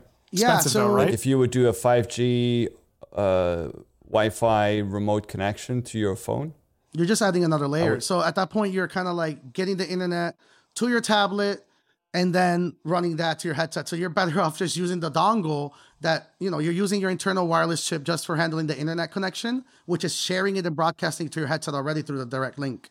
So now you have a clean line, right? Which is not jumping through a bunch of ports. You're not using, and this is what's happening right now, right? I'm a data guy. So a lot of employees at Meta are using their headsets for working horizons, and they're using airport networks, right? So they're connecting to their computer, but now it's jumping data. That's not good. There's a lot of encryption. There's a lot of data that you can eventually be able to pull off of that. So I'll say this, there is a space for this device. And the fact that it's not, because I did see the tweets, I did see what Bradley said. It's hey, you can buy a $40 device that has the both antennas, but once again, you're not. Yeah. Correct. You're not really going to need that for it. So I'd rather them use the hardware bandwidth in order to increase the latency and the connectivity. And also they have space and ample opportunity to bring in encryption. And maybe that's what they're going to do with the Pro, right? There might be some encryption that's happening in real time in order to secure that data, right? That's the PC wireless PC computing, spatial computing is coming. You know what I mean? Yes. That's kind of what they're building the infrastructure for, and that's kind of where I pay attention to. With that's these very devices. Cool. I love that you actually work like that on the go. It's certainly something that I think, Rowdy and I being more behind a desk or a lab, are more in kind of a stuck office. But I love the idea of, particularly if you're on the road for a convention or event or something, bringing your workflow with you. And being able to, have those meetings or interviews or podcasts or whatever on the go, and wait until it's slick and, carryable. I know that obviously, HTC tried to do it with the Flow, tried to give us a device that you could just pocket. They're coming. I hope something interesting is coming from them. Did you guys see, I don't know the exact model, the name of it, but did you guys see what Pimax announced very early, which is a standalone little PC device that will connect to the headset? Is this years ago or this year? This was this year. So it's essentially, that's where everybody's going towards, right? Like it's essentially a little mobile device that you can carry on your backpack and your headset immediately connects to it. Like that's kind of like, I don't want to get too futurist on you guys, but that's kind of where PC desktops are going to go, right? They're eventually going to lose their monitors and just be stuck in a closet, and your headset will be interfacing with it. Or in the cloud, even. In the cloud, right? That's cloud a cool is thing. What is... Local cloud, and then, online cloud. It all depends on your... it's so interesting, right? Because the conversation used to be local versus cloud, and eventually it's all going to be cloud. It's just local storage versus online storage. I gotta say, I feel like we brought an Italian onto the podcast. I know you're not Italian, but like the hand movements are beautiful because I'm a visual guy, and you keep doing all this layering stuff. Like I feel like we've just seen the cornerstone of what's going to be Jose's VR Tech like hardware segment of the show, where Rowdy's got his little science corner like pegged out, which we're gonna pull you back on one of these days, Rowdy. There's so much of stuff that you've got behind you and in your head that we need to kind of ring out on this podcast for sure. Very excited for our future chats now. So before I head into releases, last mention, Pico 4. I just thought I'd mention that because we covered it kind of last podcast, but just basically it started hitting people's heads, right? Not just like hitting, it's arriving in their houses, they're unboxing and it, then it's hitting their heads, right? And it's a pretty decent offering, decent library of software there. Still nascent, still early, but I would say go check out various reviews on that if you're interested in particularly a competitor ecosystem. And so it's good to see the VR platform versus mode like heating up again. It feels like we're ready for another Street Fighter finally between big players. And of course we got PlayStation coming next year, but man, it's starting to get really exciting. So with that, speaking of excitement, I'm excited for this next part. New blood in town. Jose, I understand the golden stirrups have passed on to you. Carried from grandfather to father, father to son, son to grandson. And I hope to God no one's put those shiny stirrups up their ass in that process, but that's a film reference for anyone who knows it. As our new game news anchor, it is my solemn duty to make like Neo, seal these lips, and let you make a run for the end zone. So take it away, Jose. All right, so I definitely will ask you guys for the first one to give me some patience. I'm still learning the workflow, and I'm definitely looking at a lot of old archival data of the podcast, so I definitely want to bring in the old school way of talking about what's new and what interests me. So let's start this week with Void Ninja. It's on Streamlabs.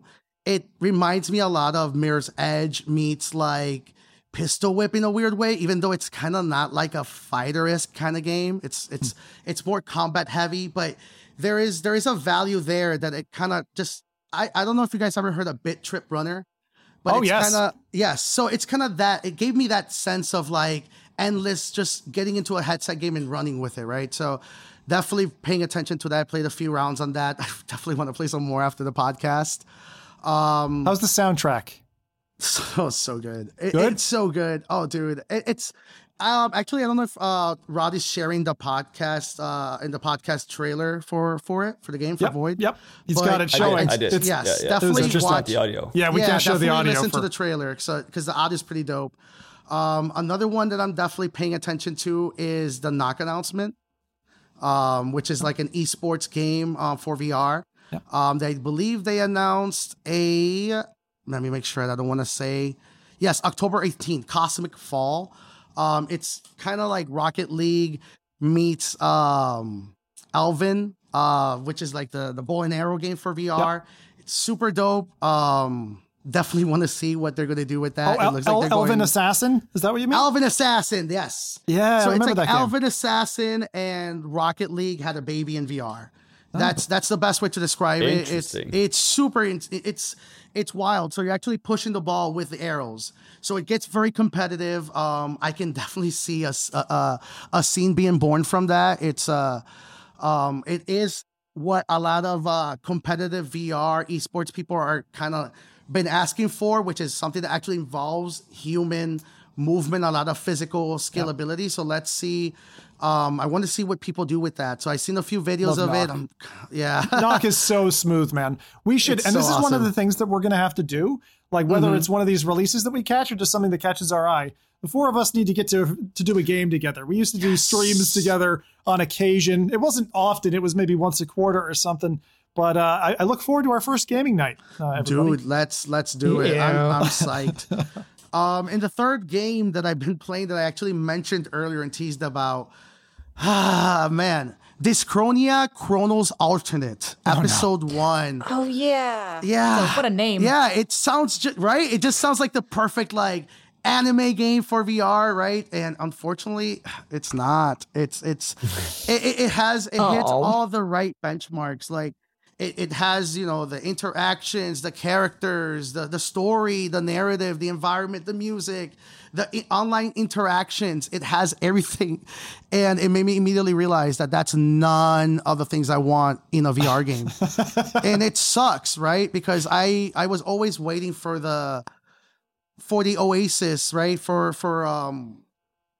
Sword Art Online, right? Like Neo Tokyo coming exactly, into the Neo Tokyo, Yeah. and you would see all these games kind of like offer those experiences, and it made me realize, okay, I think what I want are those environments, and just let me interact with whatever I want, and let them be real people. I don't really, They had a previous game, right? Yeah, I I think? played it. It's not Tokyo their first- Chronos. It's kind of There were like three. Chronos. It's kind of like an anime, but in VR. It's Yeah. like a Because it's manga not in VR really, even because it feels like a book. Like the characters Yeah. in the first game, which I slogged through. Chat loved it, but I was wanting to knife my It's a eyeballs lot of out. reading. It's a lot of reading. No, it's not interactive enough for me. Okay, it's like a 20-hour game where it's you're in a very static scene, and I'm a guy who's kind of loud, colorful, like quick moving stuff. And very little changes. The story's kind of intriguing, but like you, I felt a bit bored. But I know some people who absolutely love that. The thing that really made me turn my head, they sent me a little pack as a creator. They're like, "Hey, you covered our previous games. Hey," they sent me bath salts. Are you gonna eat them or what? Now that I realized it, it would have made the game better for me. I think the aromas would have really sold the game for me. Lily's But that's bath salts and it's, Hal's bath salts. Exactly. And adding to your point about what you said about the how slow the game feels, right? You can in this game they can almost detach you from the camera. Yep. So it's almost weird. It's almost like somebody's holding a live transcribe box to their hand at all times. Like imagine holding, and that's what I always tell people is like to VR game designers. It's like when you're designing a conversation or an interaction, I know that you're trying to be inclusive. Use sign language at that point if you're going to really create those environments, because go to a convention and hold an LCD screen everywhere you go, and then just have people interact with you while you're holding the screen and it's transcribing everything you're saying in real time. And that's literally what VR experiences are like right now in RPGs. It's like, "Hi guys, how are you?" And it's like there's such a weird disconnect. Either you're reading or you're talking. There's no connectivity. And I feel that sign language and real human interactions will be kind of what makes RPGs kind of go to the next. I'm excited for some wild investor to kind of go like, "Yo, I'm hiring real live actors and we're gonna like really have people with shifts and build RPG games with real people in it." And you know what would do it for me? I mean, even like motion capture. Having motion capture would really bring the a lot fluid more feeling. But yes, but I'm also wondering if it's almost like kind of like Telltale games. Some people really like them because the story's good, but there's not much to do other than like maybe a quick time event or push a button. So I kind of got that feeling with I didn't play this one, but with their previous game. It's kind of like it's not for everyone. You'd have to go in with the expectation of like it's more visual novel than you're really going to be doing much. So it'd be more like if you're invested in the story. You know what? But there was still more that I feel like they could have done better, but I went in not knowing what to expect. And I was like, "Oh, this is different," Exactly. You know what this reminds me of? It reminds me of Final Fantasy 13. Final Fantasy 13, when it came out, it came out for the PlayStation 3, and it was like the first AAA action RPG kind of breaking into those genres. And they try to stick to the traditional time-based mechanics. And they immediately realized in the first playthrough and the testing was that there was a wild disconnect of high graphics with just pressing one button and waiting. And that's where the ATB system kicked in. So I knew a lot of people that were part of the original development for that game. Hang on. ATB. What's that? What does that mean? Yeah. Action time-based, which was kind of, they added a faster pace to selecting options into the battle system in order for it to feel fast-paced. What it ended up doing was making the game feel button mashy and broke the mechanics. And that's kind of what's happening right now with JRPGs in general. And it's going to be much more apparent with VR games, right? Where everybody's kind of designing, thinking about two-dimensional conversations and trying to translate that to VR. It doesn't work. And what's going to happen is, and we should be paying attention to games like Bone Lab, where they kind of realize it's like, oh, it's not that we don't, you think they didn't want to make a story-driven game?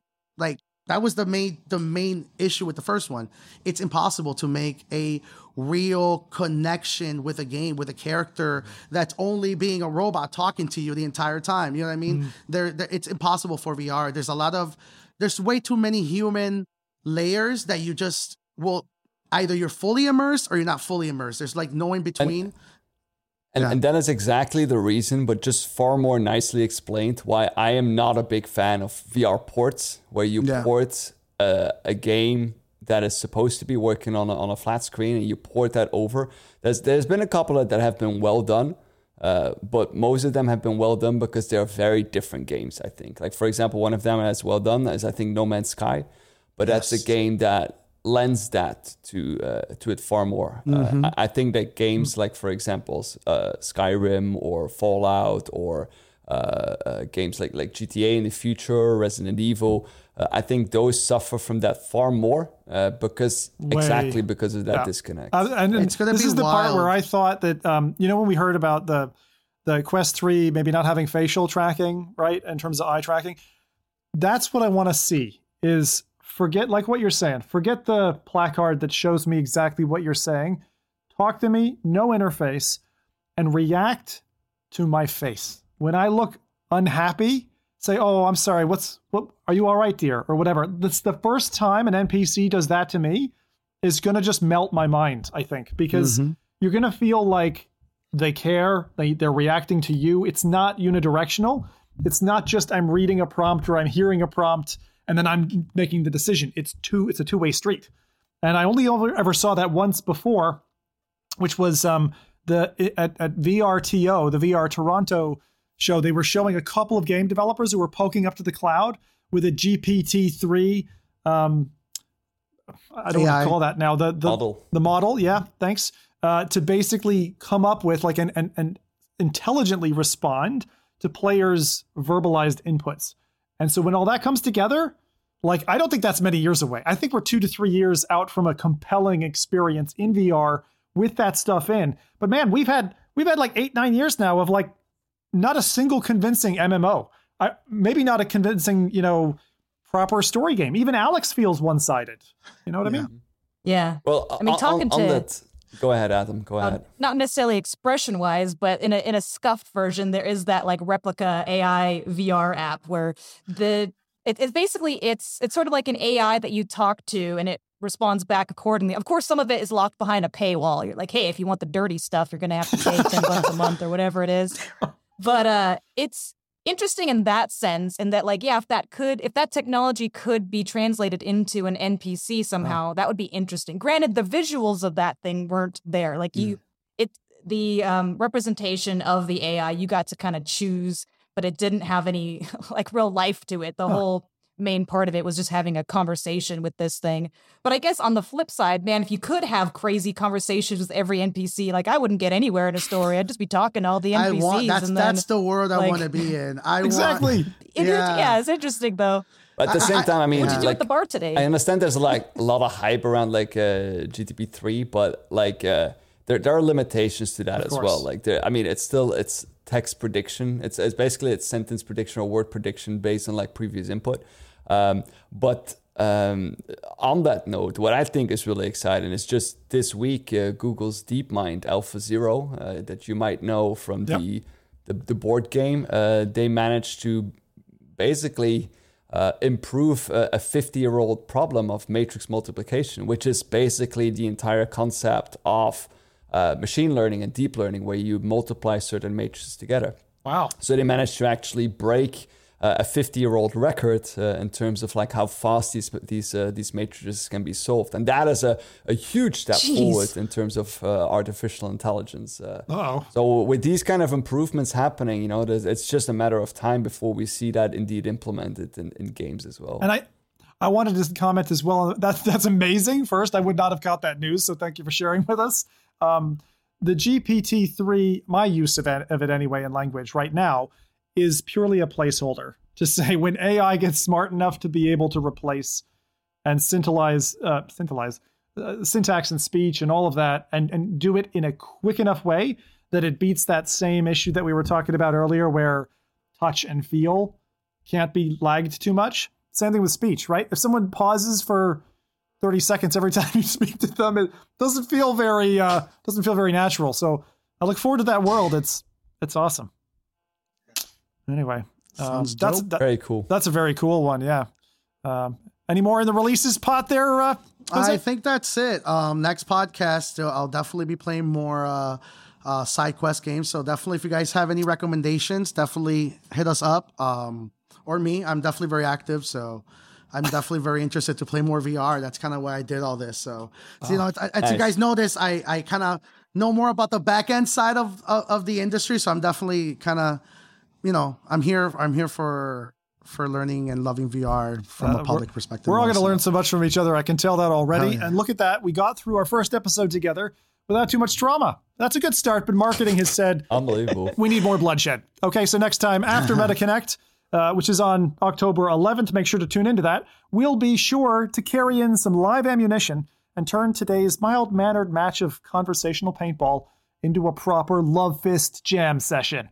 So pop your remarks and questions into chat now if you've got something to say to us before we put Adam and Jose out an airlock for being totally sus. And I'll do my part, and I'll ask Scotty to teleport the rest of us out of here. So here we go while I can renounce the show times and all that.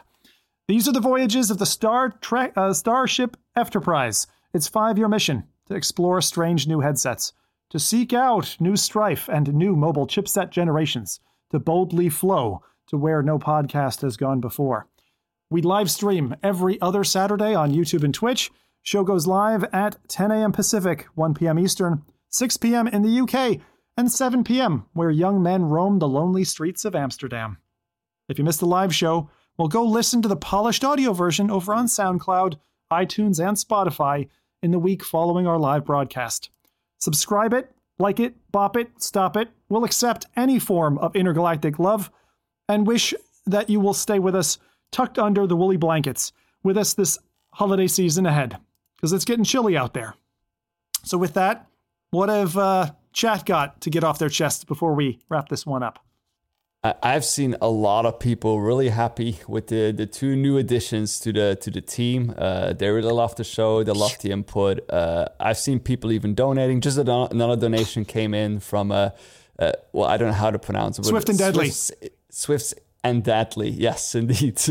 I love the energy and new insight. I wish the crew nothing but the best on the VR journey ahead. So a lot of positive remarks, and we had a previous one as well that actually was going on Saints and Sinners. Is underrated because the NPCs are so emoted, so you could get a sense of what they felt. And I think that's indeed a very good. I actually I like the comparison that Adam made earlier about the Telltale games.